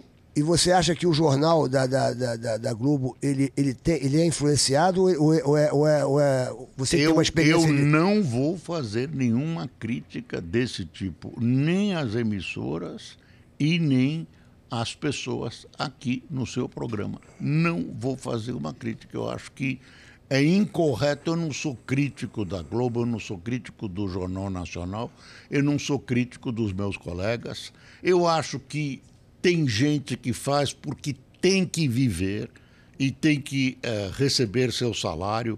Então tem gente que tem opinião diferente da opinião do seu patrão, mas se submete porque precisa, porque também é uma instituição no mundo todo que alguns jornalistas precisam se sujeitar à orientação do jornal, do rádio, da televisão. Então, Sérgio, eu não quero fazer esse tipo de consideração porque eu acho injusta. Eu estava assistindo uma entrevista do Pedro Bial, do William Bonner, e eu fiquei conhecendo um pouco assim da história dele, eu fiquei impressionado com o que ele falou. Ele falou assim, puxa, eu tinha um pai que estava doente em São Paulo e eu tinha que visitá-lo. Então eu saía do Rio para ir para São Paulo para visitá-lo. E eu não podia mais pegar um avião. Eu pegava um avião, isso foi uma entrevista que ele deu no Pedro Bial, tá lá registrado, e eu falei, puxa vida, eu pego um avião, as pessoas começam a gritar, começam a me criticar e tal, e eu tinha que ir de carro para ver meu pai doente, e eu ia lá ver meu pai doente, voltava para gravar o jornal, então eu ficava nesse vai, vem. Vocês como jornalistas, vocês sofrem esse risco de ficar pressionado e tal? Os que estão em televisão sofrem, e isso já aconteceu comigo mais de uma vez. Já aconteceram ataques assim, ataques não, eu fui acossado e as pessoas gritavam, isso é uma vergonha, me perseguiam do centro da cidade me aplaudindo. Já teve isso também. E teve crítica também. Agora, as pessoas, o cidadão precisa aprender a respeitar a opinião alheia. Com certeza. O William Bonner coloca a posição dele, coloca a posição da Rede Globo. Ele é um tremendo profissional. E ele tem as opiniões dele, ele tem as opiniões que ele pode colocar da Rede Globo, e ninguém tem nada a ver com isso. Você é obrigado, você tem a obrigação cívica de engolir as opiniões alheias. Você tem Eu acho que as pessoas, o que está faltando nesse país é a palavra respeito. As pessoas têm que respeitar a opinião de qualquer pessoa. Por exemplo, eu fico muito bravo. Não concordar, mas tem que respeitar. Eu fico muito bravo, às vezes, com as suas pegadinhas, mas respeito. Claro. Eu lembro de uma pegadinha que você fez o cara sentar numa mesa de prego, lembra? Eu não me lembro, não, mas se foi, foi. Se foi. Pesado isso, né? O cara pensou que estava sentando numa poltrona, sentou numa. E o cara sangrando, ele morrendo de rir. Pegadinha. Essa não foi o Silvio Santos que fez, não? E aquela outra que você. E o Volanda, porra? Aquela que você fez, eu lembro que você fez o cara cortar o pescoço da galinha e beber pelo pescoço o sangue da galinha. Essa não foi eu, não, boy. Foi, você esquece. Tá maluco, você esquece porque. Você tá maluco, conveniente. Louco, bicho. E a velhinha que você fez saltar do prédio de medo de uma barata. Eu lembro. Esse cara é louco. Você colocou uma baratinha. Soltou. Eu não gosto, mas eu respeito. Eu me lembro. Eu nunca fiz isso. Colocou uma barata. Eu me lembro. Colocou uma. Foi dia 12 de outubro. Dia do meu aniversário. Isso mesmo, foi o seu aniversário. Você comemorou o seu aniversário, botou uma barata, a velhinha saiu pela janela. Ô, Bode, que remédio você está tomando? E você ainda mostrou. Você está tomando algum remédio? Você mostrou. Gadernal, tá tomando Gadernal. Você mostrou que ela esqueceu a vassoura na hora de embarcar. Tá louco, bicho. Porra, agora vai ver como é que é, velho. Cara, é louco, bicho. E eu respeito a sua opinião. Tu é louco, bicho. Isto é uma vergonha. Tá vendo? Ele agora... coisa que me... Isto é uma vergonha. Finge que esqueceu. Tá vendo? Finge louco, que esqueceu. Bicho. Eu me lembro a cara da velhinha. Ela era cega. É louco, Ela bicho. era cega. Ô, Luiz França. É louco, bicho. Tá vendo? Olha, agora... Vai estar os cortes tudo aí. E foi antes. Dá um remédio pra memória. Tu toma muito remédio? Dá um remédio pra memória pra ele. ele. Psicólogo, bicho. Ele chamado esquece. Psicólogo, o Bode Cagode. Ele esquece. Porra, olha, e é criativo, ele inventou um monte de pegadinha. Imagine se eu inventar uma história dessa. Que a velha voou pela janela porque tinha uma barata. Era uma barata de dar corda. Não deixou, a velha tava de cirola. Nem deu pra ela se arrumar. Eu lembro da cara dela, cega de um olho. Roteirista de cinema aí. Ele falou, olha, ele esqueceu a vassoura. Ele correu. Primeiro fez uma média aqui, correu. Eu não vou falar desse, eu vou falar daquele. Não vou falar... Olha, nenhum jornal eu vou falar não, porque eu não quero criticar os meus colegas. Mas não, mas tem um aí que tá fazendo propaganda. Eu falei, o Galvão Bueno, é este mesmo. Ele é louco pra falar, né? Mas eu respeito a sua opinião. Eu nunca critiquei você. Se te oferecesse 5 milhões pra tu fazer uma propaganda, tu não fazia? Não. Para. Luiz França. Luiz França, 10 milhões. O Galvão Bueno ganhou 10 milhões pra fazer uma propaganda lá falando lá do ventilador, sei lá da onde. Sérgio Malandro. 10 milhões, já Boris. Me ofereceram aqui na mão, 10 milhões pra tu fazer um comercial de um ventilador. O ventilador gira. Não faço. E é vento. Não faço. Não faz? Tu recusaria agora, Boris? Recusaria. 10 milhas? 10, não, até 1 bilhão. Eu não. Luiz França, não faria. Luiz França, isso é uma vergonha. É uma questão de princípio. Não faria. Mas depende do produto, pô. De repente é um produto que você acredita que é bom, você não faria? Não, nem... Se fosse uma coisa boa. Não faria porque, olha, na pior das hipóteses, eu estaria eliminando o Boris que tem credibilidade. Na pior das hipóteses. Mas se o produto fosse bom, se fosse uma coisa boa... Eu estaria matando a galinha dos ovos de ouro. Eu tô dizendo, o jornalista não pode fazer comercial agora. Posso fazer. Se fosse uma coisa boa, um produto bom... Não tem essa hipótese. Tem um monte de produto bom, eu não faria. Pois é, o que você gosta de comer? Você gosta de tomar sorvete? Tudo. Você gosta... Você gosta de sorvete, por exemplo? É uma coisa que você gosta? Leite moça, você gosta de leite moça? Leite moça. Vai comer um brigadeiro? Leite moça só gelado. Leite moça no pão. Você já experimentou passar leite moça no pão? Mas ele não fica muito adoçado, não? Não fica, não? Não, pergunta pro Bolsonaro, ele gosta. O Bolsonaro e o leite moça. É o prato. Tu conhece o Bolsonaro? Tu conhece o Conheço. Bolsonaro? E o que tu acha dele, assim? Eu acho... Você agora como Boris Casoy, esquece o jornalista. Uma figura simpática. É uma figura simpática, é um militar, é uma pessoa que eu conversei antes da eleição, depois da eleição não nos encontramos, mas uma figura simpática. O que você quer que eu fale dele? Não, eu estou perguntando assim, a sua opinião. Não, eu assim, já falei sobre a máscara, você acha que máscara salva? Do que é? Máscara salva? Máscara? Essa negócio, máscara salva, máscara não salva, não, mas isso é uma bobagem dele. Eu vou dizer pra você, Boris. Isso é uma alta bobagem. Das bobagens, ele ser contra a vacina, ser contra a máscara. Isso é uma bobagem dele. Como eu diria pra você, Sérgio Malandro, não pode. Você não pode fazer isso. Essa velhinha que você matou, não repita. É louco. Não repita. Velhinha jogada. Ele é maluco. Eu tô falando que máscara salva porque é o seguinte, eu sou a favor que máscara salva. Por quê, Boris? Um amigo meu estava... Claro que salva. Então, um amigo meu estava andando de mão dada com a namorada no shopping. Quem apareceu na frente dele? A esposa. Ela olhou, não reconheceu. Máscara salva. Senão já era. E como é que o Bolsonaro pode ser Pode dizer que, contra a máscara, que máscara salva, meu irmão. Não, pô, mas bota a máscara, pô. Eu acho que ele não toma vacina porque ele tem medo de injeção. Tem medo de Ele injeção. não toma vacina, né, bicho? Pô, eu acho que tem que tomar vacina. A vacina salvou tanta gente. Não, mas agora, ele bicho. tem uma bobagem.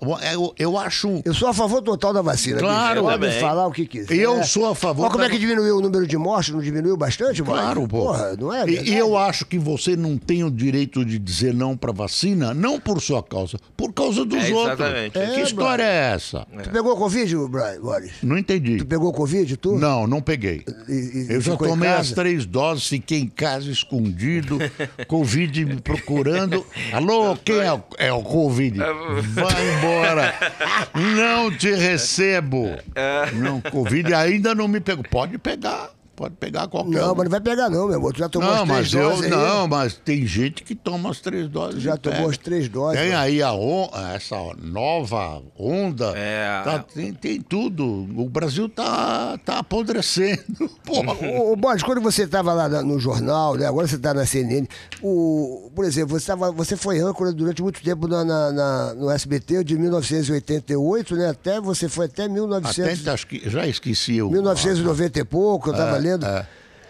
Aí você foi para Record, algumas pessoas te ligam e falam, porra, não dê essa notícia, pelo amor de Deus, porra, não fale isso comigo, papapá. As pessoas ligam no telefone vermelho para você. Ligam. Tem essa parada mesmo? Como é que foi? Quem já ligou para tu assim, de tu falar, porra... Olha, eu vou te contar uma história que é Porque eu bom. gosto dessas histórias, pô. Eu Então, gosto desses bastidores. mas pô. eu não Porra, ele posso. não fala as Não coisas. pode falar que é o Posso santo. dizer o nome das pessoas. Se quiser, Fala um diz, milagre, pô. mas não fala o Veja santo. que Se dá quiser, história. diz que aí dá uma merda geral. A gente quer fogo no parquinho. Um dia eu mudei para um apartamento novo. E aí o apartamento estava totalmente desmobiliado. Só tinha uma cama, uma geladeira e um pedaço de pão. Porra. Aí toca lá na portaria, seu Boris Casoy, está aqui fulano. Como? Fulano de tal, que ocupa um cargo altíssimo no Estado. Aí quer falar com o senhor. Cara. Como? 7 horas da manhã.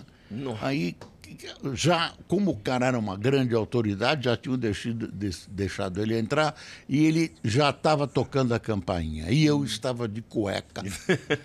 E aí fui lá de cueca, abri a porta e falei, o senhor aqui, mas o que o senhor deseja?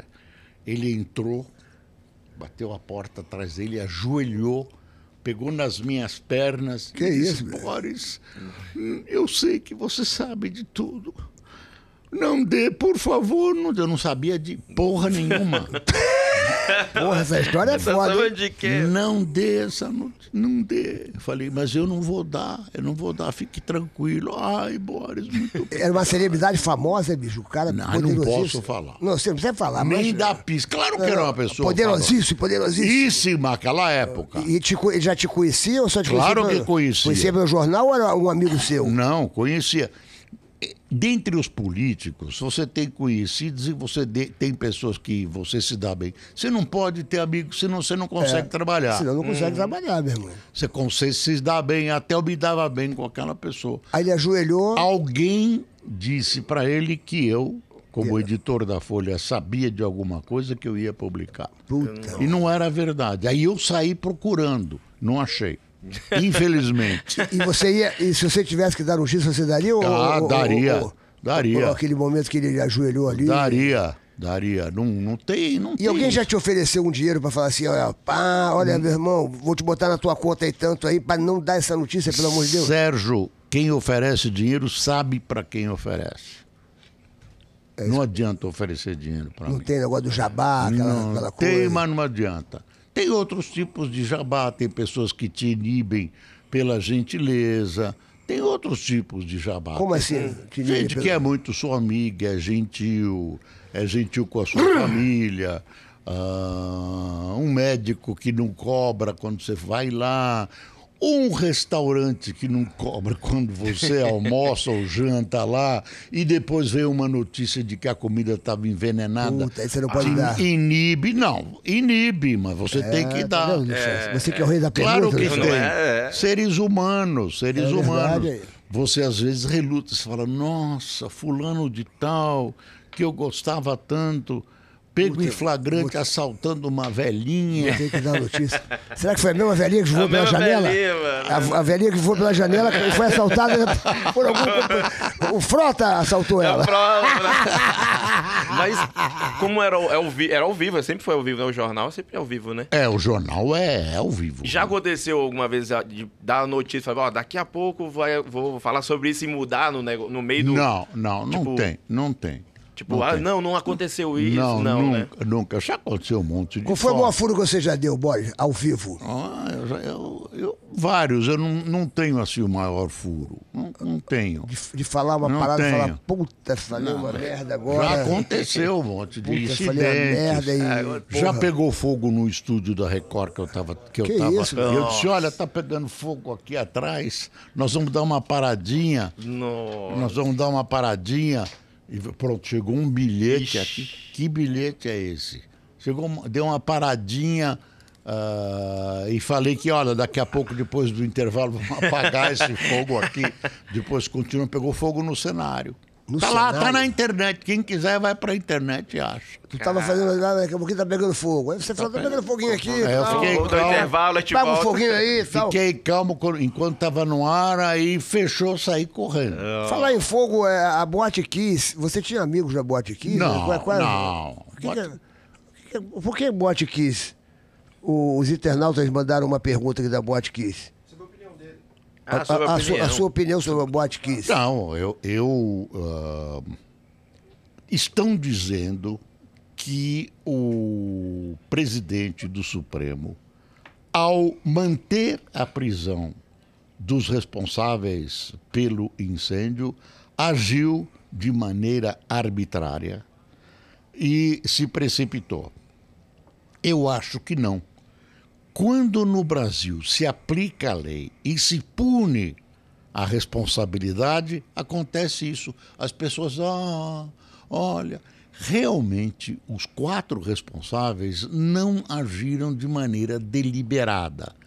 Não houve a vontade, não houve dolo, que os juristas chamam essa não vontade. Dolo é culpa, né? Não, culpa é uma coisa, dolo é outra. Qual é a diferença? A diferença é a seguinte, quando você não quer que aconteça, por exemplo, você resolve matar a velhinha da barata. Certo. Você chega, vou matar essa pumba, dá um tiro nela. Aí é doloso.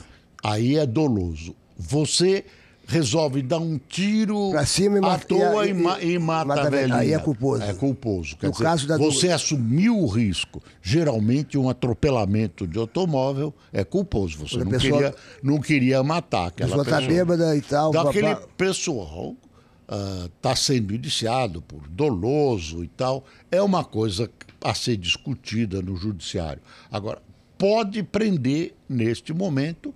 Isso até essa discussão está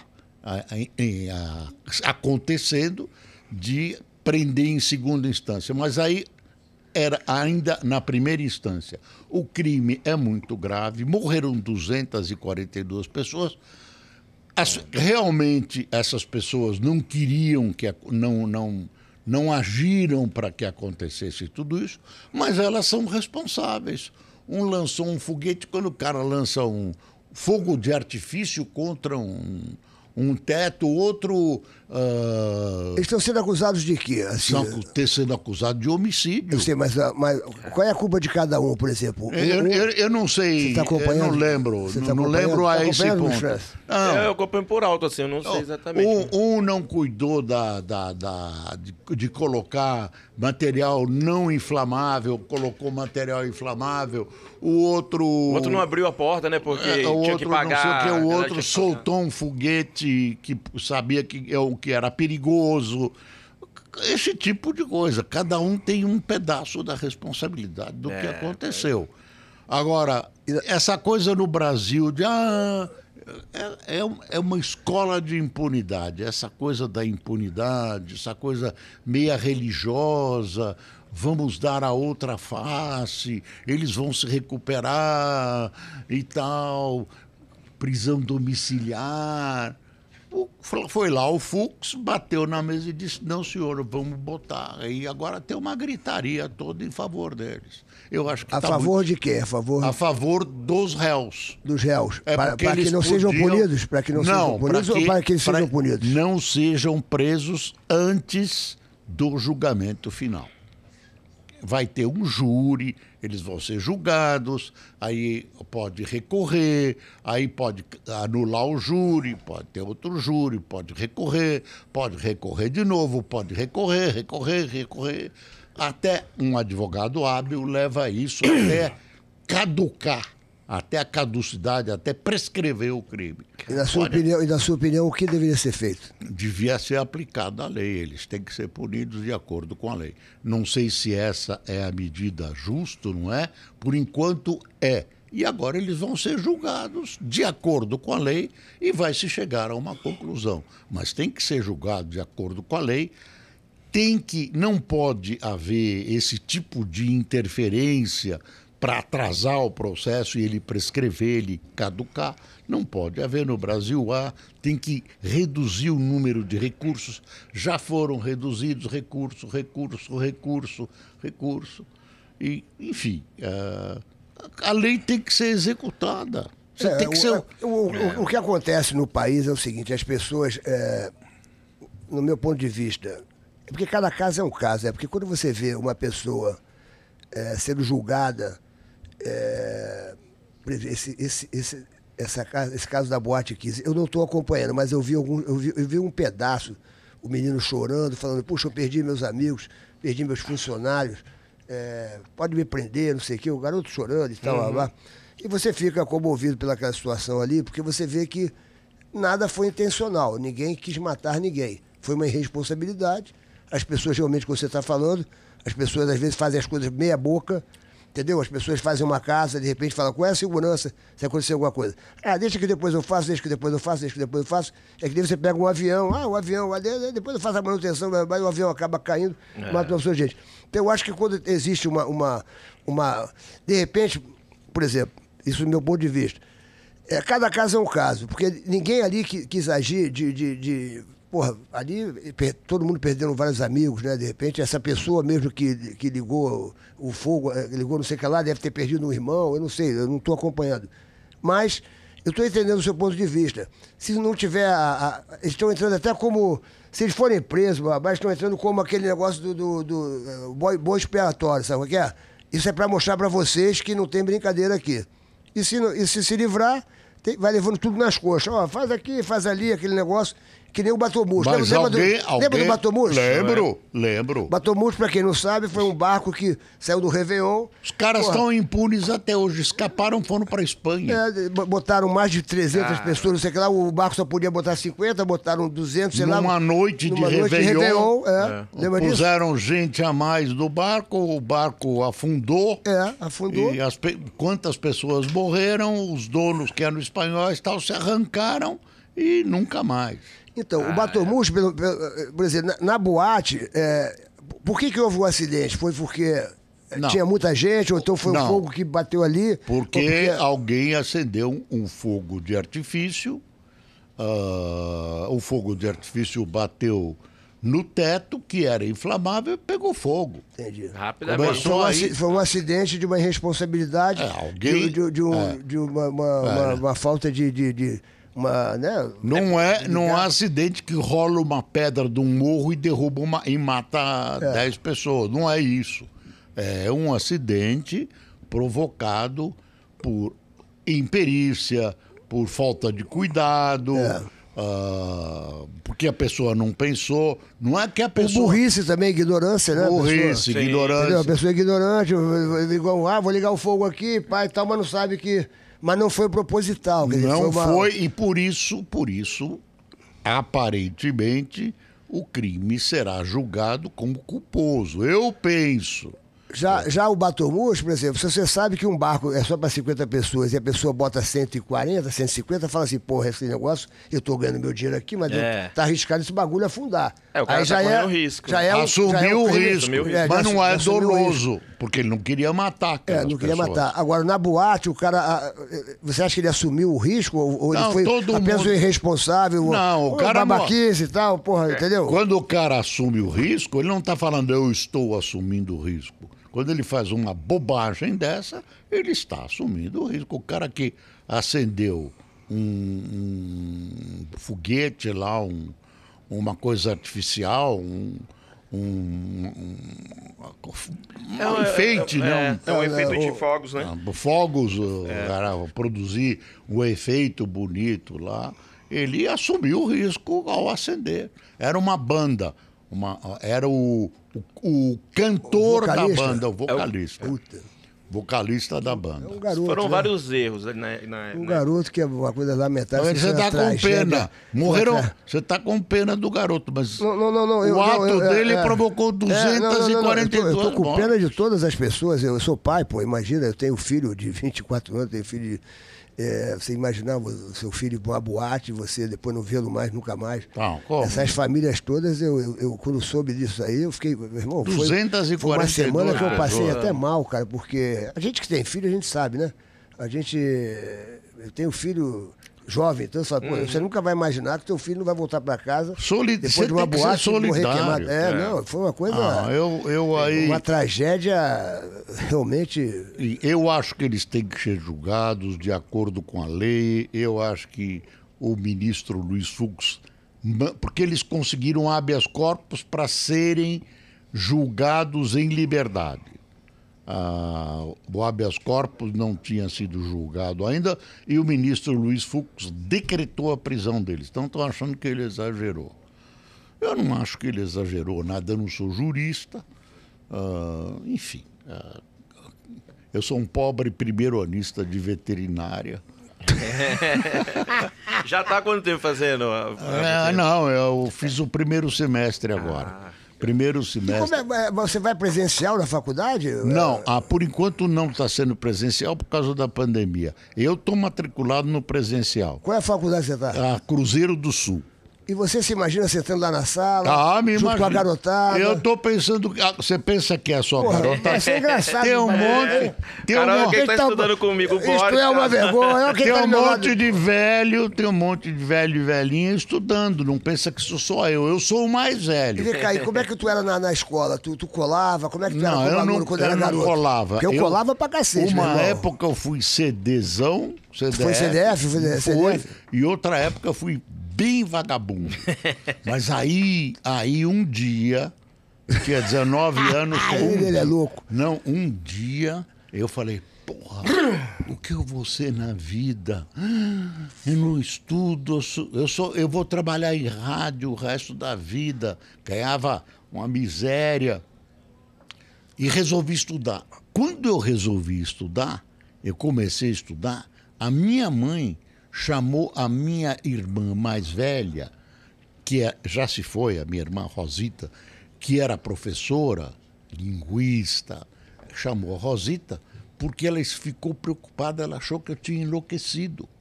Porque eu mudei o meu comportamento, eu comecei a ficar em casa, lendo, estudando. Ela falou, porra, o cara enlouqueceu. O cara enlouqueceu. Isso, né? Do nada. E aí a minha irmã veio e perguntou, o que você está fazendo? Eu falei, isso. Ela sossegou a minha mãe.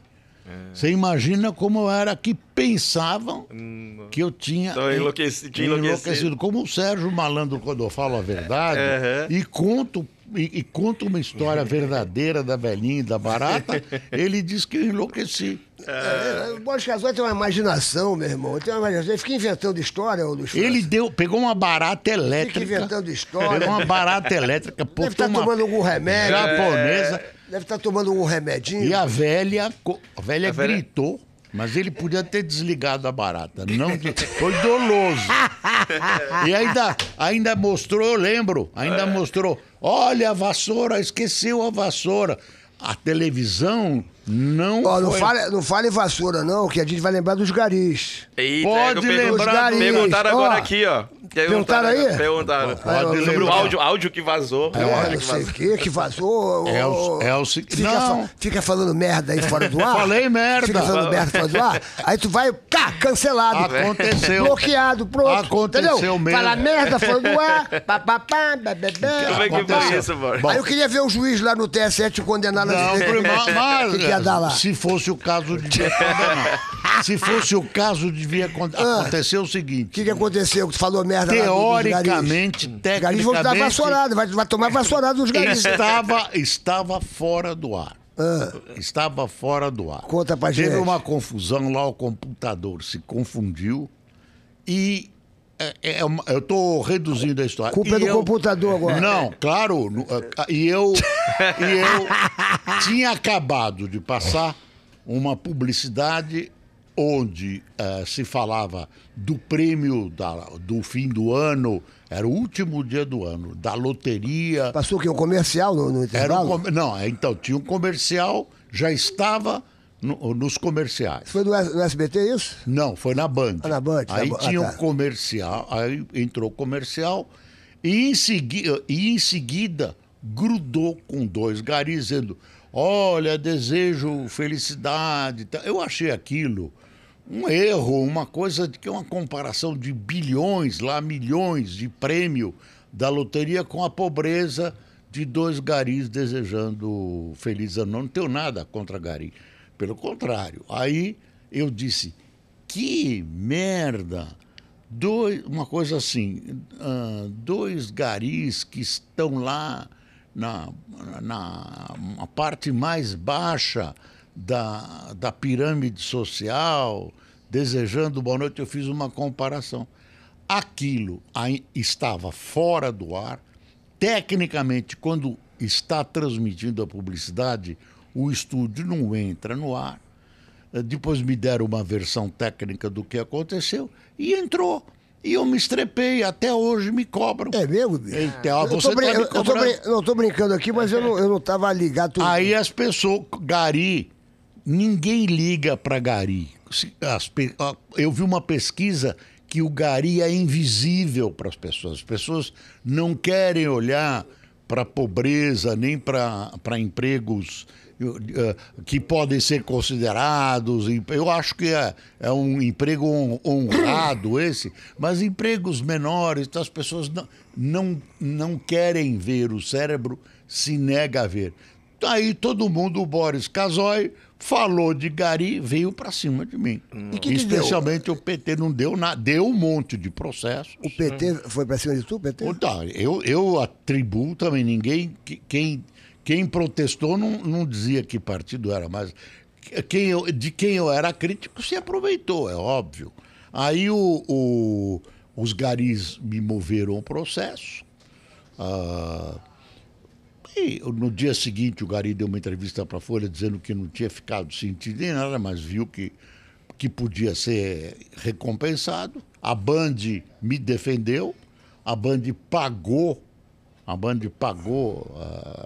as multas que eu fui imposto, não foi pena de prisão.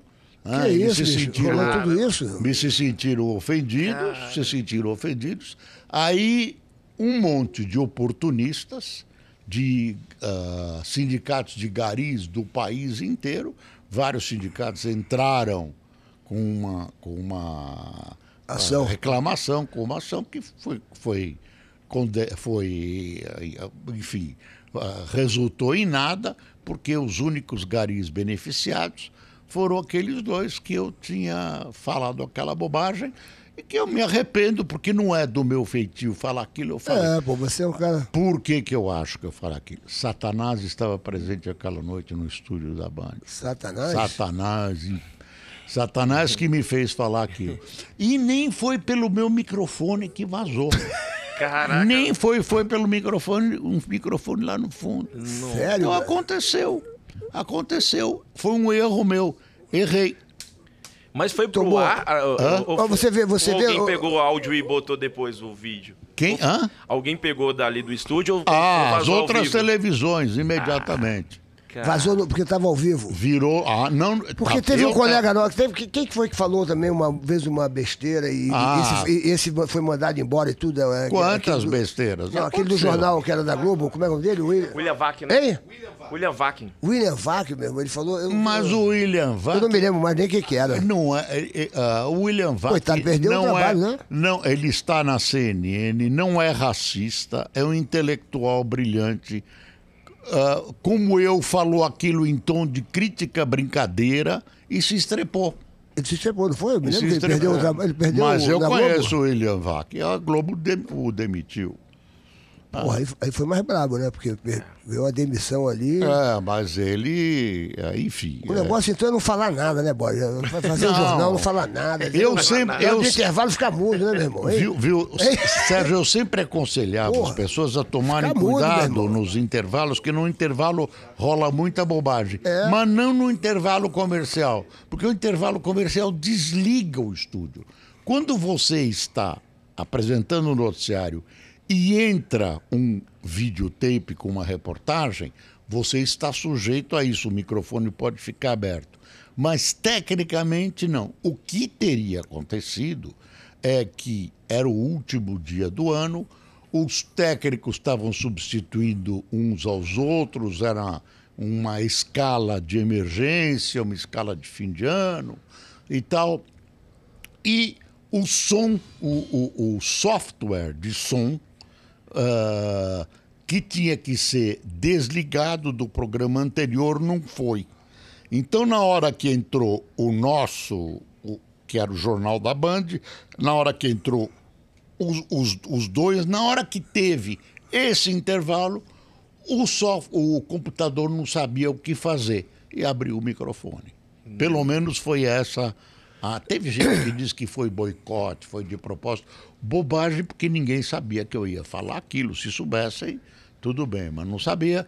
O pessoal no estúdio riu, achou que era gozado, que eu estava falando, porque eu estava estava criticando uma situação interna que tinha acontecido. Quem te conhece sabe que você é um cara com o bem do bem. O Boris é um cara engraçado, né?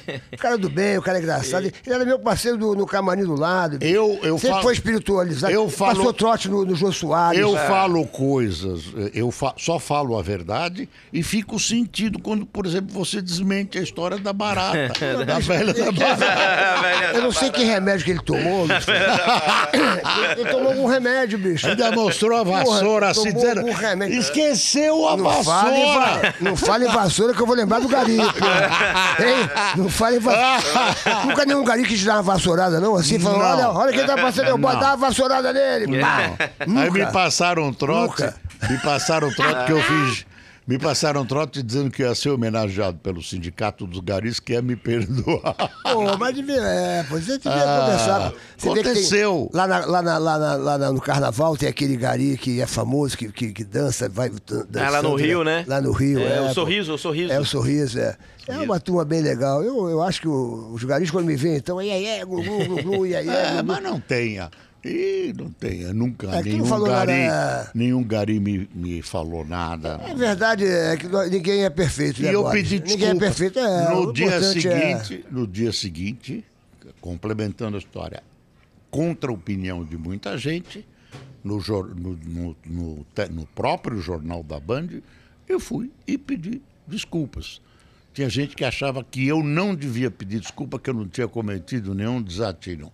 Eu achei que foi pro ar um desatino e falei que eu posso fazer. Aconteceu e o máximo que eu podia fazer, eu pude fazer. Teve gente que disse, tem um jeito de você se sair bem. Você vê as coisas.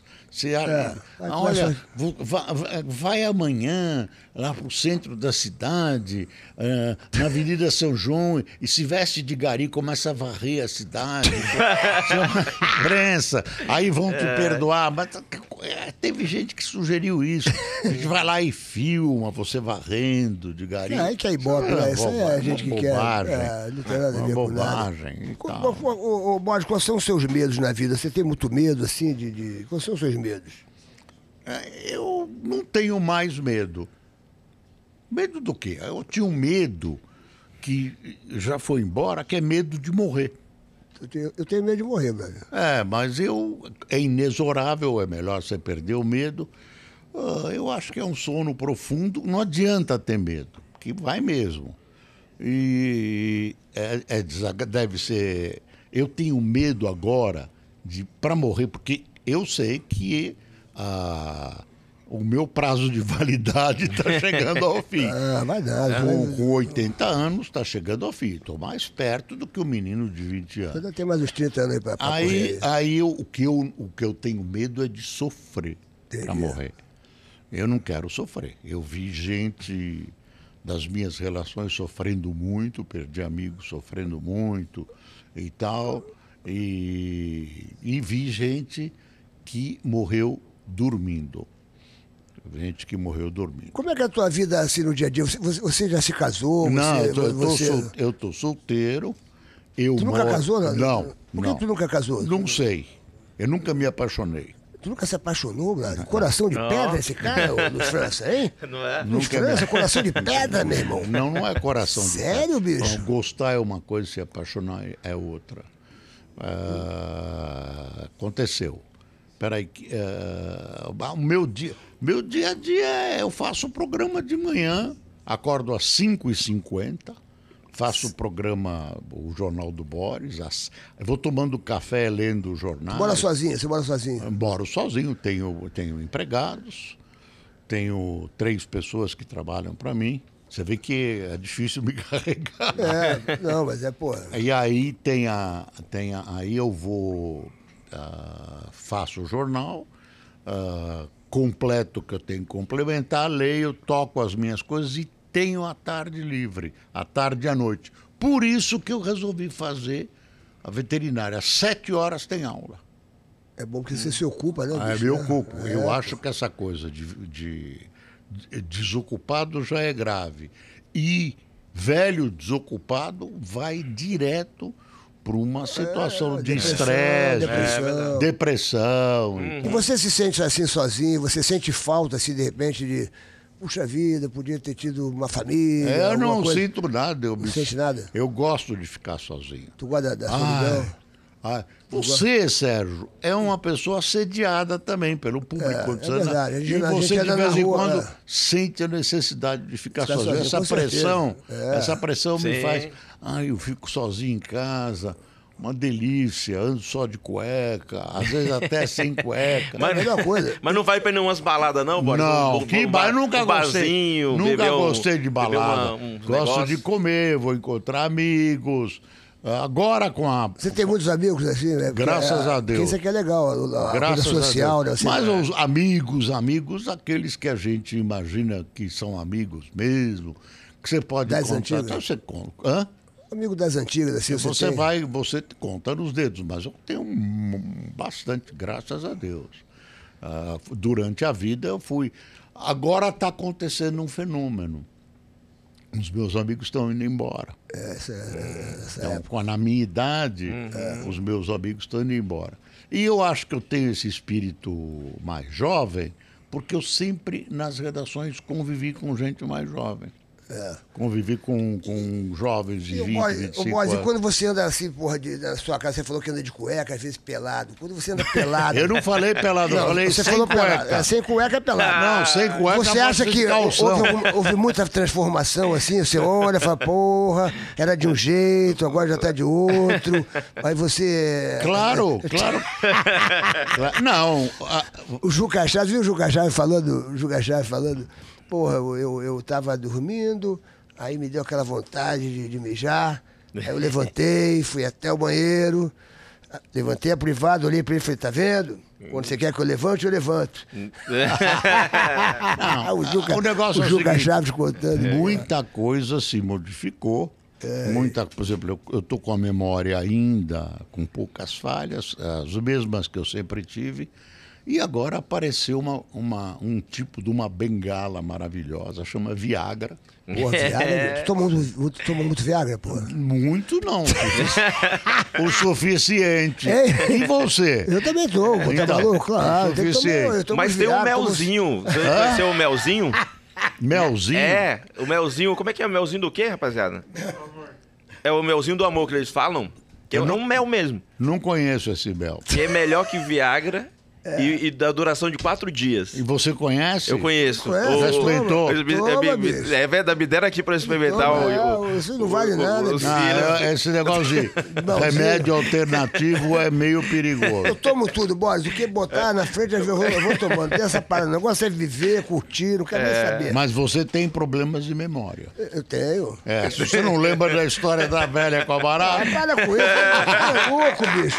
Pô, esse cara é louco. verdade. Que remédio que você toma, Boris? Você deve estar tomando o quê? Gadernal? Meu filho. Gadernal, Meu o que filho, mais? de manhã, Ah. se você assistir a minha manhã... Sabe o que eu perco mais tempo? É de tomar Os todos remédios? os remédios que eu tenho que tomar.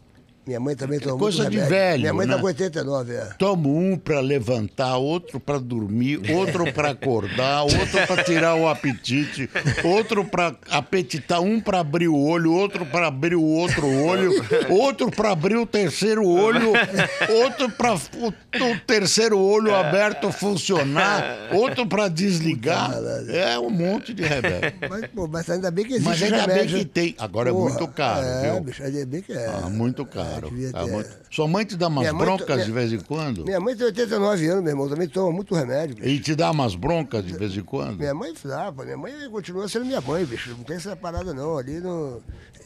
Não é não. Tô imaginando o Sim, Sérgio sim. Malandro moleque. Que moleque que ele deve ter sido. Eu fui expulso de 4 colégios, bicho. Eita. Então, Fui expulso só, do Zacarias, do Andes, do Anglo-Americano e do Estrenato Atlântico. Aí só só parei no Paritone Vieira. Paritone Vieira, que bendito, Deus abençoe o Paritone Vieira que me segurou lá. Dr. Décio Werneck, pô. Dona E você Verinha acha Werneck. que foi justa a expulsão? Acho que foi justa. Acho que foi justa. Foi justa porque eu era um cara muito levado, mas eu não era o cara do mal, não. Eu não era aquele cara que explodia banheiro, nada. Eu era um cara que, pô, o professor falava uma coisa, alguém tem alguma pergunta, eu falava, ó, sua barriguinha tá aberta, nada a ver com nada. Eu falava umas porra que não tinha nada a ver com nada e fazia, tá bem, sai da sala. Então eu era um cara Já imaginou que moleque atrapalhava. era esse cara? Nossa, é um capeta em forma de guri, né? Nossa. Um capeta em forma de... Foi daí que surgiu a música, né? Ô, Borges Casoia, botaram aqui vários temas aqui. Não, né, a gente tá falando... É uma vergonha. A gente tá falando... É uma vergonha. Esse tipo de coisa, mas tem coisas da natureza que são sérias que a gente tem que encarar de vez em quando. Então, eu queria deixar com o seu telespectador, o seu ouvinte, uma história que foge um pouco do humor dessa entrevista, que é o seguinte. e que é uma história exemplar. Um rapaz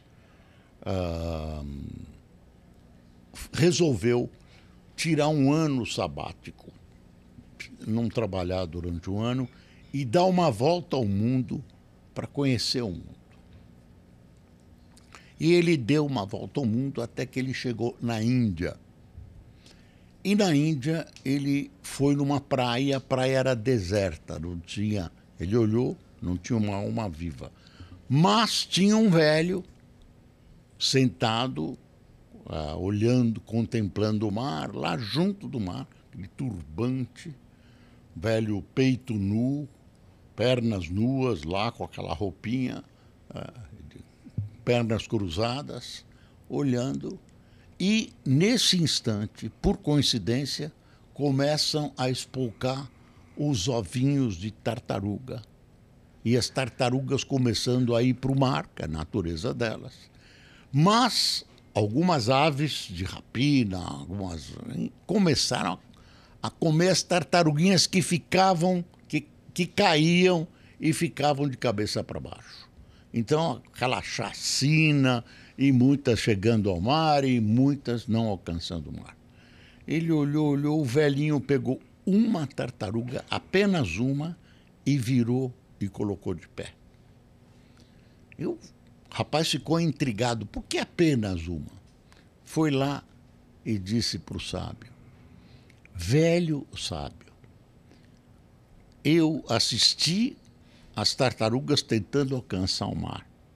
E o senhor virou apenas uma tartaruga. Por que apenas uma tartaruga? E o velho respondeu: meu filho, você quer saber? Vá à merda.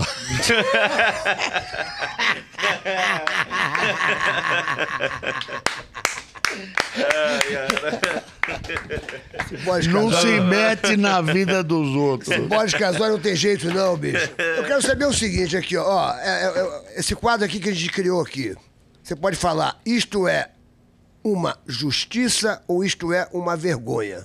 Eu só vou te fazer algumas perguntas, aí você vai olhar... Tem coisas que eu não vou responder. Não, se você quiser não responde, mas é coisa besteira.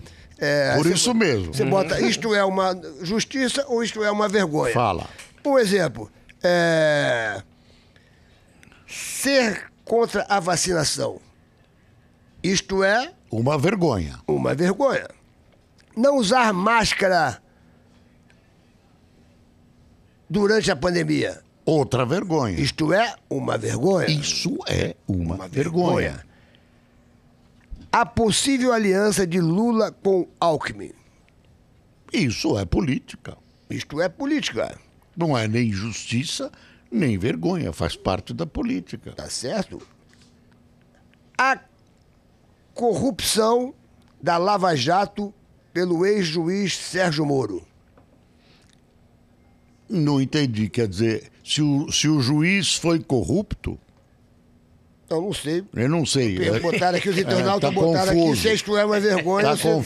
Tá confuso. A saída de Sérgio Moro no atual governo, isto é uma vergonha ou isto é uma justiça? Isso é uma vergonha para ele, que errou em aceitar o governo, e para o presidente, que fez com que ele saísse. Você acha que ele não devia ter saído? Eu acho que ele não devia ter entrado. Entrado como Entrado porque... Ele era um juiz já... Se ele tinha pretensões e estava popular e podia ser presidente da República, ele entrou embaixo de uma pessoa de quem ele ficou dependente, que podia demitir ou não demitir.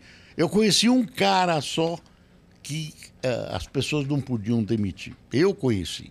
Era o Dr. Adib Jatene, que tinha sido secretário da Saúde do Paulo Maluf, e o Paulo Maluf não conseguiu demitir, porque seria um escândalo, e o Jatene fez o que quis na Secretaria Estadual da Saúde, contemplou áreas da oposição, não ligou para nada, olhou para a saúde da população.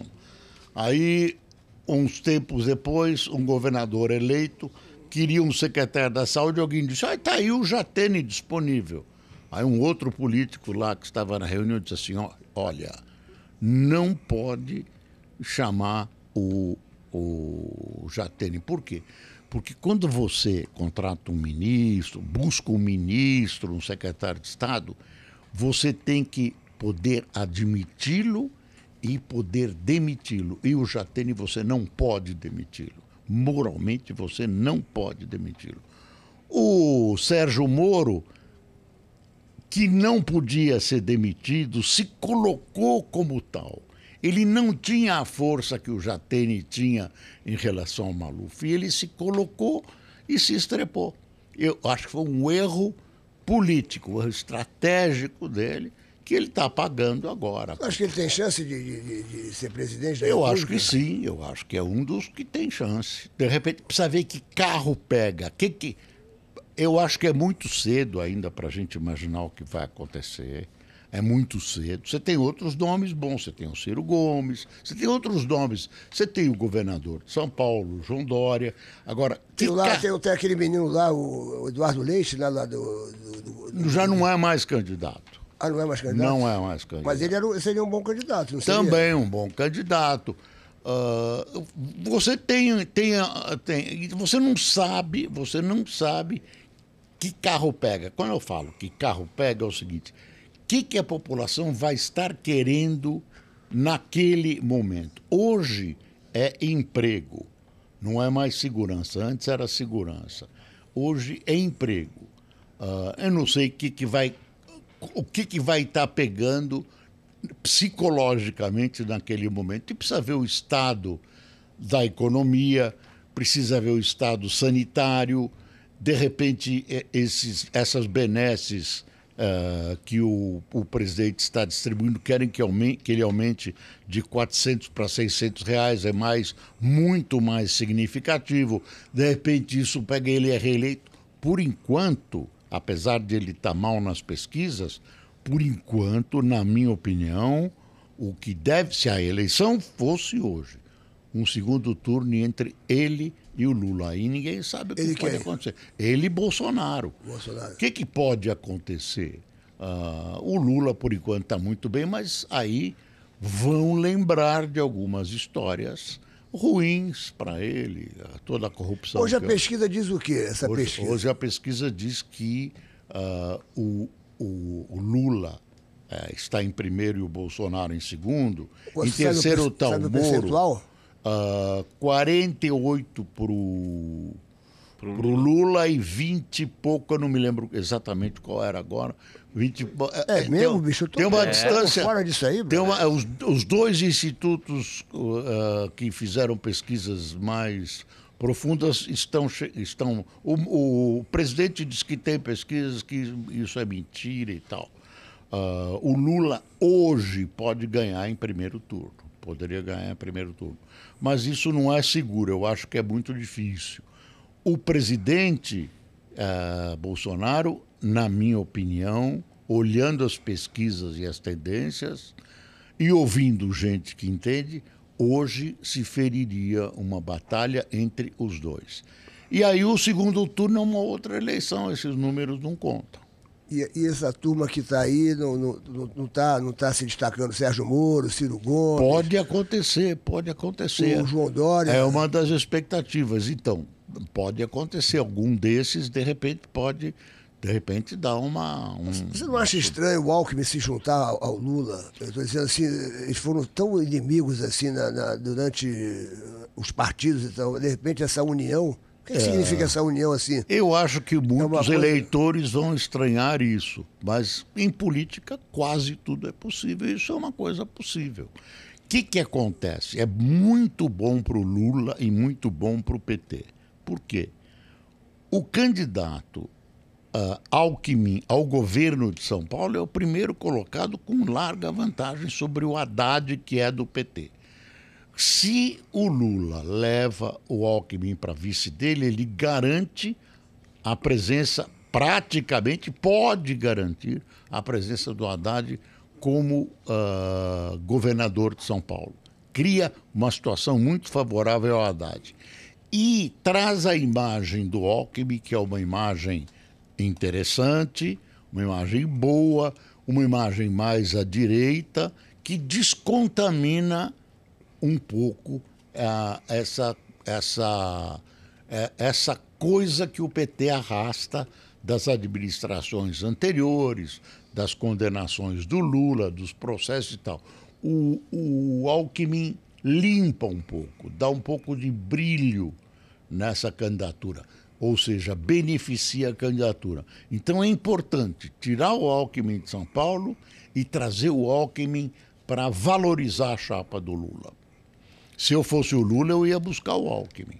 Que loucura, né, bicho? Essas mudanças assim. Eu digo Mas você, só é uma doideira. pessoa que ano passado era inimigo de um, daqui a pouquinho tá junto com o outro. Sabe aquela coisa de você voltar com a sua ex lá, que você namorou... Isso enfim, vai ser cobrado, Sérgio. Isso vai ser cobrado dos dois. Não, tô dizendo... E quem seria o vice do Bolsonaro, na sua opinião? O Bolsonaro, não sei se vai ser alguém terrivelmente evangélico. Eu não consigo imaginar quem seja Tudo é o uma vice dele. estratégia, né? Estão procurando para eles ver fazem alguma coisa, alguém do Nordeste, onde ele não está tão bem assim nas pesquisas. Não sei. Existe uma pesquisa que gostaria de ter uma terceira via de todos esses que não estão aí? Existe essa pesquisa? Eu não conheço. Se existe, eu não conheço. O Datena entrou também nessa jogada? O Datena? Quem não? Mas o Datena já desistiu. Datena Desistiu, né? Ele... diz agora que vai ser candidato ao Senado. Ah, entendi. O Datena... É que nem o Danilo Gentili. O Danilo Gentili também falou que ia ser candidato a presidente da República. O Danilo Mas o Gentili. Danilo era mais zoeiro. Mas zoeira, mas acaba mesmo. O Luciano Huck, pô... O Luciano Huck... também era candidato. Era candidato também, entendeu? política... Começa esse blá blá blá, bebê, o cara morde a mosca azul. Tem uma frase que é atribuída ao Tancredo, que é atribuída a outros políticos mineiros. A política é como uma nuvenzinha, passa, se desfaz, ganha outros formatos. É uma nuvenzinha. Eles estão... A gente não sabe, tem muita surpresa. Estão falando do Moro e Dória também, né? Se unirem e tentar fazer uma força aí. Pode ser. Cara, que você não sabe. 2022 vai ser muito louco. Tem muita surpresa. Agora, o que eu temo é esse ódio que existe, esses extremismos e tudo. As pessoas não respeitam muito, né, a opinião dos outros. Muita... Vai ser... vai ser uma campanha de menos propositura e muito ataque. Também acho. Eu acho que vai ser uma doideira. Ó, você vê, agora que vem, vai vir aí carnaval, depois a sua eleição. E essa doideira, só vai falar nisso. Vocês vão trabalhar bastante, que você vai estar na CNN, você vai... Ô, Borges, qual foi a notícia que te deixou assim mais triste, que um dia você teve que dar ao vivo, que você chorou assim, você falou, porra, assim que você falou, eu não esperava nunca que daria essa notícia. Morte do Tancredo. É mesmo? É gozado, eu me dava bem com ele, conversava bastante com ele, admirava o Tancredo, porque era uma dessas pessoas com uma grande visão, generoso, político hábil, tinha sido ministro do Getúlio, vinha... E eu acho que foi uma perda muito grande para o Brasil. Levei uma facada, machucou a minha alma. E você acha que aquela morte dele foi uma morte clínica mesmo? Ou você foi. acha que houve alguma manobra? Porque eu estava vendo o filme dele. Acompanhamos para e passo, com muita proximidade. Aquilo lá também foi um descuido, porque ele acabou pegando uma infecção. A sala de operação ficou cheia de gente. Ele acabou pegando uma infecção que levou ele embora. Não essa história de que ele levou um tiro. Mentira grossa. Isso é conspiração, né? Sempre surge essa coisa conspiratória. Avião caiu, alguém foi, não sei o que lá. Quer dizer, Mentira. Eu acompanhei isso muito bem acompanhado. Enfim, nós que demos que ele tinha sido congelado, nós que demos... Nós é uma coisa na Folha que causou uma revolta, porque nós... Você estava na Folha nessa época? Estava na Folha. Ainda não era mais editor-chefe, fazia coluna painel. Aí ele estava vivo e ele... E nós demos o roteiro do enterro dele. Conseguimos pegar os planos que estavam já traçados e tudo, o pessoal ficou revoltadíssimo. Mas era a realidade, o plano existia, estava pronto e nós demos. É muito cruel. Existem momentos no jornalismo que você tem que... Existe uma questão colocada assim: você, Sérgio Malandro, é um jornalista que tem acesso à presidência da República. Você tem o compromisso com o teu leitor, o teu ouvinte, o teu telespectador, que você cumpre muito bem. Aí, de repente, você fica sabendo que o seu país vai invadir, com justiça, na sua opinião, um outro país. Vai ser no dia seguinte. Se você der, você prejudica o seu país. E se você não der, você trai o teu leitor, que confia em você. O que você faz? Não sei. Eu tenho uma solução. Eu não daria. Acima de tudo, o meu país. Eu concordo também. Uhum. Eu concordo também. Acima de tudo, o meu país. Mas é uma questão. É uma situação, você fica entre a cruz e a espada, né, bicho? Tem que fazer a escolha certa e rápida. Tem escolhas, tem escolhas. Você deu a notícia do impeachment do Fernando Collor, como é que foi isso aí? Você era amigo dele? Não, eu me dava bem com ele era uma boa fonte de informação. Enfim, eu tenho uma explicação para o impeachment. Porque se você procurar esses defeitos que levam ao impeachment, na política brasileira, você vai encontrar sempre esse tipo de irregularidade ou crime em todos os políticos. O Collor, na minha opinião, abriu muitas frentes ao mesmo tempo. Ele resolveu abrir a importação. Importação, né? Ao abrir a importação, ele criou inimigos na indústria automobilística, criou inimigos da indústria e do comércio, porque tudo isso era um clube, era fechado, as pessoas faziam os preços que queriam e não concorriam com o exterior. Ele olhou para frente para o mundo moderno. Entrou em guerra com a Fiesp, tudo isso ao mesmo tempo. Então, foram procurar e encontraram com certa facilidade. O Pedro Collor, irmão dele, você, naquele momento que deu aquela entrevista para a Veja, aquilo te surpreendeu? Você, como jornalista, sabia mais ou menos que... Não, eu até não hoje sabia. Eu não entendi aquele negócio que era... Eles brigaram. Eles brigaram. Mas cada um fala uma coisa, que foi por causa de mulher, outro dia fala que foi negócio de rádio, televisão. Eles brigaram, os fatos estão aí, eles brigaram por causa de dinheiro. Eles brigaram por causa de dinheiro. O Pedro Collor ficou com as emissoras, os jornais da família, e o governo começou a incentivar a abertura de outros jornais, de outras emissoras. Foi isso, né? Foi uma disputa entre irmãos, não tem dúvida. Não tem dúvida. Eu conheci o Pedro também, conheci o Pedro muito antes. E aquele PC Faria, que também foi assassinado, né? Esse é o mistério. Esse é o mistério. Se é uma queima de arquivo, eu realmente não sei. Ele era uma figura... O PC Faria sabia demais, né? Eu não sei.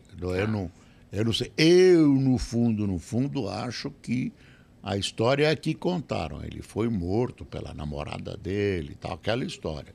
Mas há outras que você sempre faz aquela pergunta: a quem interessa o crime? E tinha um monte de gente interessada porque ele era um cofre de segredos. Ele sabia demais, né? Ele sabia demais. Ô, Borges, qual foi a notícia assim que você deu, assim, que mais te surpreendeu, assim, que foi uma surpresa, você falou assim, pô, você lembra assim? Você fala... Eu não lembro, porque você cria uma certa calosidade, menos a do Tancredo, a morte do Tancredo, você vai criando certos calos. você se emociona menos. Porque se você se você é vítima, às vezes, da emoção, você perde a condição de análise e de equilíbrio. E eu acho que a rodagem que a gente vai tendo, a rodagem, a quilometragem, te torna mais frio. Então as coisas não te surpreendem tanto assim.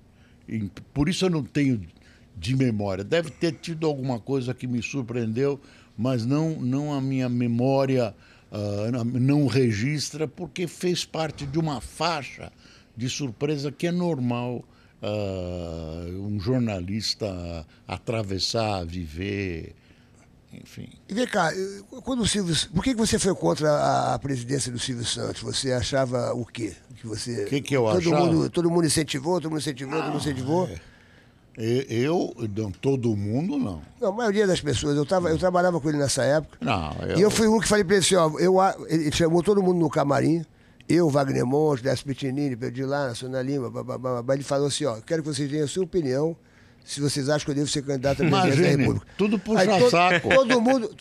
Mas eu disse a ele, ó, eu acho que você não deve, porque você já é um cara bem sucedido, você é um cara amado pelo Brasil todo, vou começar a inventar coisas de você, vou começar a falar que você ganha esse dinheiro que foi roubado, vamos falar da sua família, vamos falar isso, blá, blá, blá. Pra que isso? Você é um cara já amado, você é um cara que, pô, você tem uma televisão, você tem um veículo que você pode... Entendeu? Uma das razões minhas... Eu acho que eu falei isso e a Sônia Lima também falou isso. E o resto todo mundo... Não, tem que ser. Uma das razões minhas vai por aí. A outra é que eu achava que o Silvio não era preparado para ser presidente da República. Não tinha traquejo político, não tinha vida política, ia se estrepar e arrastar o Brasil junto. Ele ia ter que delegar a administração dele. Tem uma coisa que aconteceu que eu vou contar aqui.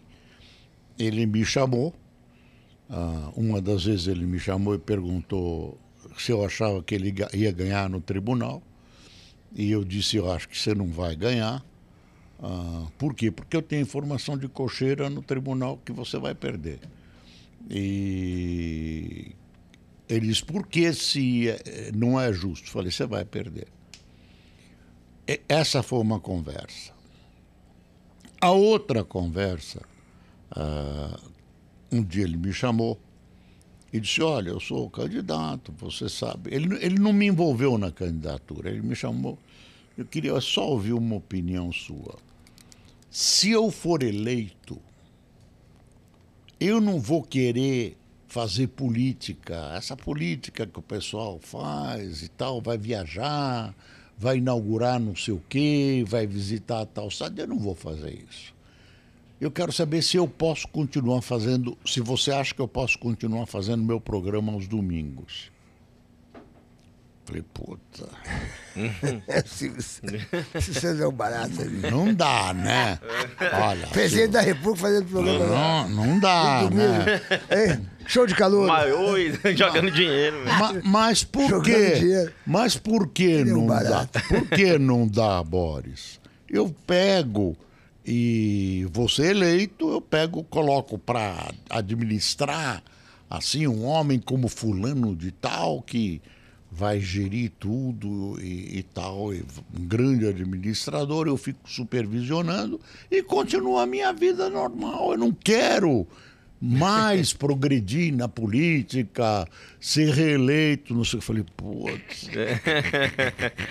E outra coisa que tinha muito, muito, muito grave é que ele entrou num momento... Ele entrou atrasado. Aí não dava mais para pôr o nome dele na cédula. Aí ele concorria em nome de um outro cara, que era um homem muito marcado por criminalidade, né? Era um sujeito que dizia que fria, aí. Hã? Que fria que ele ia se meter. Então, que era o candidato dos desgraçados, o candidato dos abandonados e tal. Então, para votar no Silvio, o Silvio diz assim, você, para votar em mim, você, nas peças que ele gravou, né? Você tem que veja o nome de Sr. Fulano, eu esqueci o nome do cara. Você veja, aí você vota nele e estará votando no Silvio Santos. Porra, um negócio assim... Nada a ver, né? Surreal. Então eu fui contra.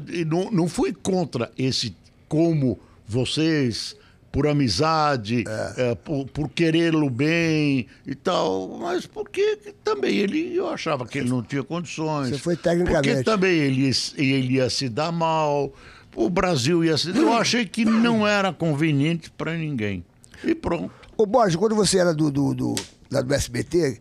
Você tem saudade de quê? Por exemplo, você conheceu a Hebe, conheceu o Gugu, você fez amizade com alguns apresentadores. Quem era o teu ali? Não, o Gugu frequentava pouco, porque o Gugu ficava lá no auditório, que era em outro lugar, você lembra? Eu lembro. O auditório era em outro lugar, Nathalie Balionel. E a televisão... Durante a maior parte do meu período de trabalho, lá foi na Vila Guilherme, que não dava. E fiz uma relação, a Hebe ia mais lá. E eu posso dizer que a Hebe era minha amiga, muito minha amiga, a gente se falava bastante. Você tinha convívio com a Hebe? Você frequentava a casa dela? Eu frequentava, tive várias vezes na casa dela. Era uma pessoa que eu gostava, a gente conversava muito por telefone. Você com a Hebe? Eu com a Hebe. É uma pessoa de quem eu sinto falta. A morte dela me doeu muito. A Hebe era uma criatura que era a mesma pessoa no palco e pessoalmente. A Hebe era uma pessoa virtuosa. Ela me faz falta. A Hebe, né? Eu não sei você... A gente sente falta dela. A Hebe é uma grande parceira. Ela é amiga, parceira... Conselheira. Pedi muitos conselhos para a Hebe, sábia, experiente, boa, bonita. Quando eu falo na Hebe, eu tenho uma fotografia dela, eu e ela, no meu escritório, numa posição que eu vejo sempre a Hebe, e a Hebe no caixão. Bonita. Você foi lá Fui, me aproximei e ela parecia que estava dormindo. Eu falei, não está morto, ele está dormindo. E ela sofreu no final, né? Sofreu. E você chegou a dar algum selinho na Hebe? Porque a Hebe sempre dava selinho em todo mundo. Muitos, né? Tenho gravado. Ela me entrevistou várias vezes. Do selinho, né? Selinho.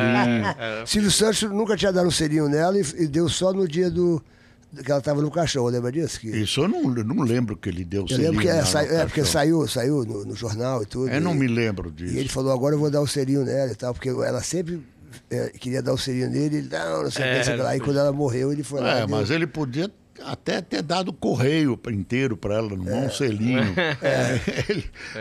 Mas ela era uma personalidade mesmo, uma figura... uma pessoa que também sofreu, que teve uma vida atribulada, mas essa era a verdadeira simplicidade. Era quando o programa entrava em intervalo, ela continuava conversando com o público, coisa que o Silvio faz também. Você pensa que você não sabe quem é que está lá, se a Hebe que está apresentando ou a Hebe que está conversando com o público. Ela tinha lá um público cativo, mas a Hebe e outras pessoas que eu conheci lá. Trabalhei com o Jô, trabalhei com o Sérgio. Passou um trote pro Jô, não passou um trote pro Jô? Não entendi. Você passou um trote pro Jô Soares, pô? Não? Eu brinquei com o Jô Soares. Fez uma pegadinha com o Jô, cara. Eu sempre dizia, eu fiz o Jô Soares rir. Eu liguei para ele, fazia tempo que eu não ligava. Seu Jô Soares... Boa tarde. Quem está falando aqui é Elza Soares, Maria Elza Soares. Eu sou locutora, apresentadora, repórter da RTP. Nós queremos entrevistar o senhor. Pois não. Seu Jô Soares, eu sou sua admiradora. Vou ter grande honra de entrevistá-lo e tal. Muito obrigado e tal. Quando a senhora, qualquer dia que o senhor quiser, vamos à sua casa. Temos um caminhão de reportagem alugado aqui. Aí eu falei, é o bobão, é o Boris. Quá, quá, quá, quá. E ele levou muito na esportiva e eu disse, porra, fiz o Jô Soares e a Glória. A Glória é um cara brilhante também, uma figura brilhante que a Globo abriu mão. O Bial é um bom apresentador, é outra coisa, né? É ótimo. Mas o Jô Soares é uma figura... São pessoas diferentes, né? O programa do Jô era um programa, o do Bial é outro programa, né? Todos os dois são fantásticos, mas cada um com a sua característica, né? Isso, eu tenho saudades do Jô na televisão. Quando eu saía da Band, era um programa da Globo e a CBN retransmitia. Eu ia ouvindo o programa do Jô. Ouvia quase todo dia o programa do Jô. Então o Jô era uma presença na minha vida. Telefonava para ele, de vez em quando ainda telefono. Isso é legal, pô. Como é que ele tá, o Jô, hein, cara? Porque não sei, não tenho visto ele, não tenho telefonado. O Jô parou tudo, né?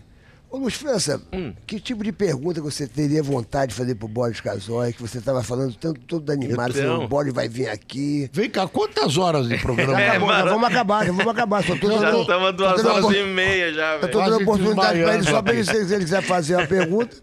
Mas já estamos acabando, já estamos aqui finalmente aqui, ó. Eu queria fazer aquela que eu fiz, que era a impressão que eu tenho, tipo, de repente, você vai chamar uma matéria e aí muda a matéria no meio do negócio. Tipo, ó, no final do programa vamos falar sobre o Sérgio Malandro que empurrou a véia. Aí depois... Aí fala, não, ele não empurrou. Eu não falei que ele empurrou. Não, mas isso acontece. Acontece, né? É assim, o jornal vai quase pronto. Certo. Ele vai... A previsão dele está pronta, né? O projeto dele está pronto. O esqueleto dele está pronto, você já sabe o que vem. De repente acontece alguma coisa, você tira alguma coisa e é inelástico, não dá para aumentar. Às vezes dá para aumentar um pouco, tira um anúncio da própria emissora, ganha 1 minuto, 30 segundos. Mas é inelástico, você tira e põe. Isso acontece em quase todo o jornal. Cara, eu imagino. Porque... Acontece na Globo, na Band, no SBT, acontece em quase todo o jornal. Boy, não tem jeito. Ô, Boris, aqui é o seguinte, o nosso convidado tem direito a fazer 2 perguntas, tá? Uma para o Sérgio Malandro e uma para o Luiz França. Todo convidado. Você pode perguntar o que você quiser e eu vou responder o que eu quiser. É o seu direito de pergunta agora. Tá. Pra gente finalizar o programa. Olha, então, não é uma pergunta ofensiva. Eu quero saber um porquê na sua vida. Por que você colocou a barata pra velhinha saltar pela janela? Olha, naquele momento em que a velhinha estava ali, eu falei, eu vou botar Lembrou. Eu vou botar essa barata para que o Boris Casoy tenha uma história para contar. Uma coisa que ele está inventando. Aí eu falei, vou botar essa baratinha para ele vir aqui e inventar que a velha voou pela janela e ela nem caiu no chão, porque ela ficou pendurada no sinal. Né? Só que o sinal estava verde. Aí todo mundo passou. Eu sei o que aconteceu depois. Ela bateu no fio e caiu lá embaixo, morreu. Do nada. E França, você acha que o Sérgio Malandro mente muito quando ele desmente a história da velha da barata? Com certeza, mano. Vou atrás dessa história aí, com certeza. Ô, Boris, pra finalizar é o seguinte. Deus, de repente, surgiu aqui e falou, Boris Casoy, você vai poder trazer para a Terra 5 pessoas. Um parente seu, um amigo seu, uma celebridade e um cantor ou uma cantora, ou uma pessoa que você... E um político. Pessoas que já foram embora, estão lá no céu e Deus falou assim, ó, vou te dar essa oportunidade. Você pode trazer para a Terra um parente, um amigo, uma celebridade, um artista que você gostaria de ver um show dele, seja brasileiro ou internacional, e um político que de repente você eu voltaria... vou fazer uma injustiça com alguém. Um artista... Mas só pode uma pessoa. Um artista... Um amigo. Não, então, eu já estou respondendo. Tá. O artista que é a amiga, a Hebe. A Hebe, boa. Artista. Outras pessoas já responderam a Hebe aqui. Que E a gostaria amiga, que de uma relação pessoal estreita. Um parente, mamãe. Sua mamãe. Minha mãe, que me aguentou. Uma celebridade. A celebridade. Que... Precisa ser de televisão. Pode ser quem for. Não, então eu... pode ser uma pessoa que não sabe que morreu ainda? Pode, também pode. Pode o que você quiser, pô.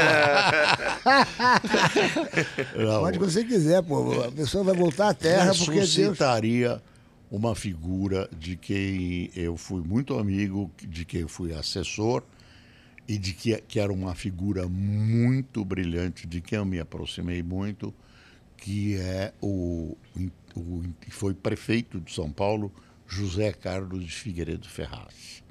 Esse eu coloco no lugar do político.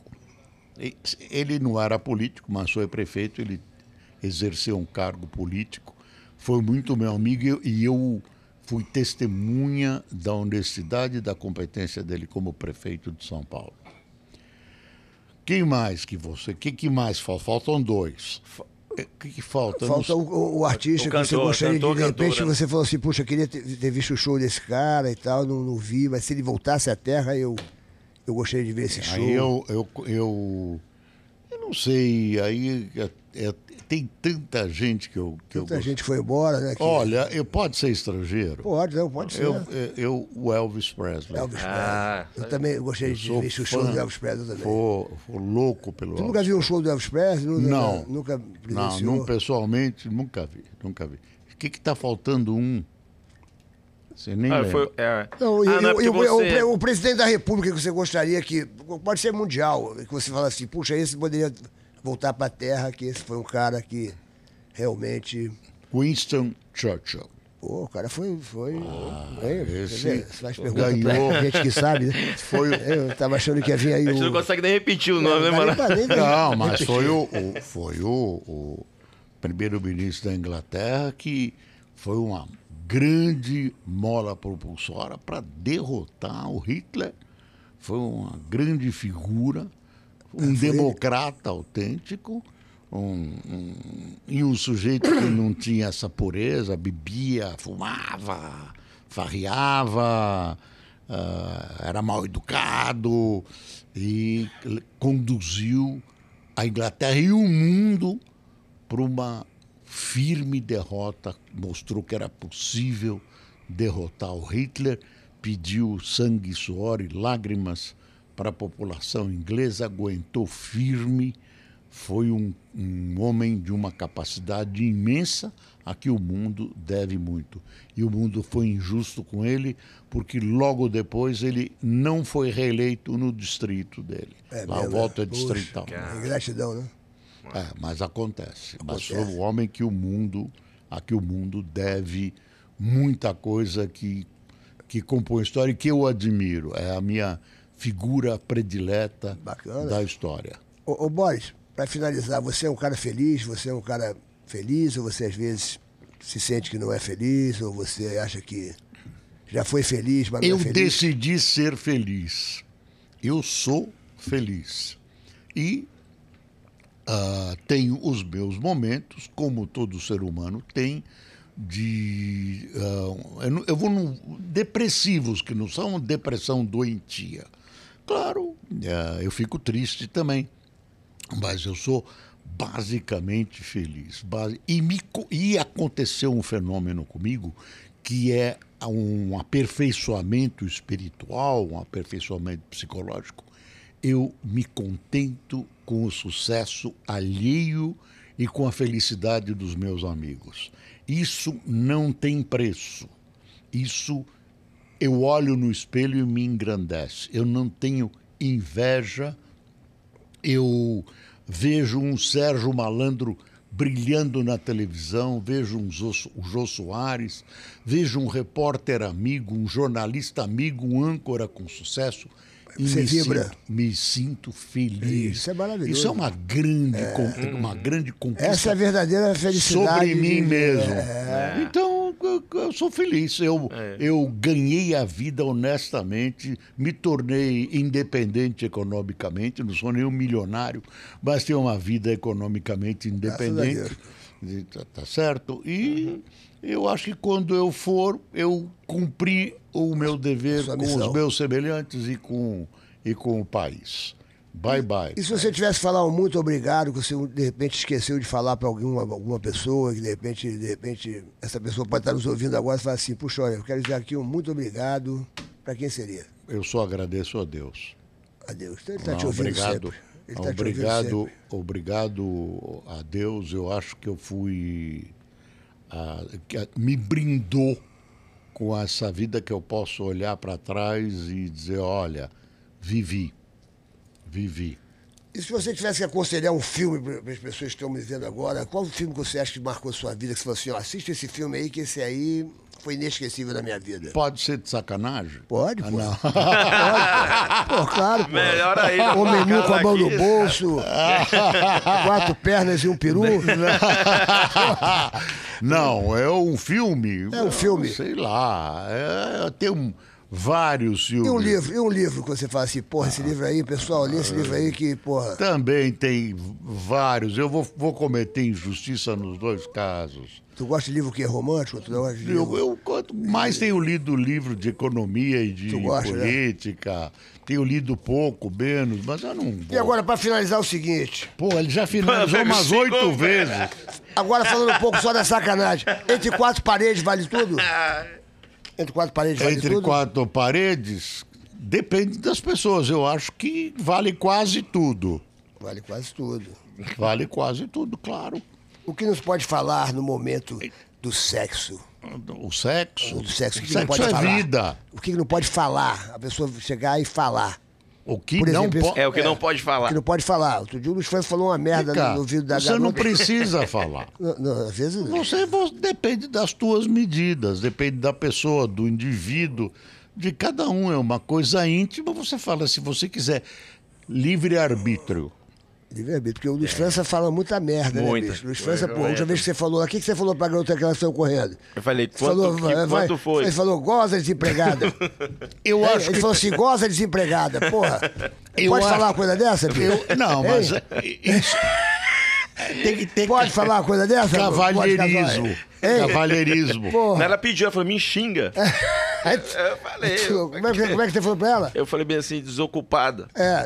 Desempregada. É um xingamento pra não ficar pesado, né? Xingamento de outra coisa. Mas aí é falta de cavalheirismo. Mas ela pedia, falou, não, xinga mais. Esse cara não abre a porta, esse cara não Eu paga abro. conta, esse cara não tem Eu só não abro porque tá quebrado Só o gosta carro. de beber, cara. Só gosta de beber. Não fala isso, negócio de beber, não, Também é uma escolha dele. Não fala negócio de beber. Daqui a pouco... Pode casar. Se ele não entra, se a bebida dele não atrapalha a vida alheia, se ele tem os limites. Limite não tem limite nenhum, cara. Pô. Mas, ó, ô Boris, você já foi no meu show? Você nunca foi no meu show, né? Não, nunca fui. Eu quero convidar você você pra também ir no nunca show. me convidou. Não, mas agora eu vou convidar, pô. Eu quero que você vá no meu show. Agora eu vou fazer uma temporada no Rio de Janeiro. Você não vai estar, mas eu vou estar lá no Clara Nunes a partir lá do dia 21 de janeiro. Agora a gente vai dar um tempinho aí. E como é que eu vou... No Clara Nunes? No Clara Nunes é no Rio de Janeiro. Agora, como é... Mas eu, quando voltar aqui a São Paulo, eu quero que você vá no meu show, que você vai dar muita risada. Você não bicho. marcou ainda São Paulo? Não, né? São Paulo, agora esse ano, né, nós vamos entrar agora no ano aí, então São Paulo não estou fazendo, mas o Luiz França está fazendo. Eu tô lá. Você vai continuar lá No Teatro Renaissance, Vai continuar? às sextas e sábados. Tem que ir lá assistir o Já. meu. Eu quero sentar no gargareiro. Pô, tu vai dar, porra, tu vai dar Vai muita me risada. assistir, vai ser legal. Tu vai dar muita risada, boy, tu vai se divertir. Vou te muito. fazer rir, você não vai conseguir trabalhar. Agora eu quero finalizar esse programa você olhando pra câmera e falando assim, ó. Este papagaio Puta, eu falante quero finalizar. é uma vergonha. Eu quero que você olhe pra aquela câmera e fale assim, ó. Este podcast Papagaio Falante é uma vergonha. Esse podcast, o quê? Papagaio falante. Papagaio falante não é uma vergonha. É um programa em que o Sérgio e o Luiz contribuem para a sociedade brasileira, na pior das hipóteses, fazendo-a se afastar por alguns momentos da tristeza e da violência. Obrigado por me aguentarem.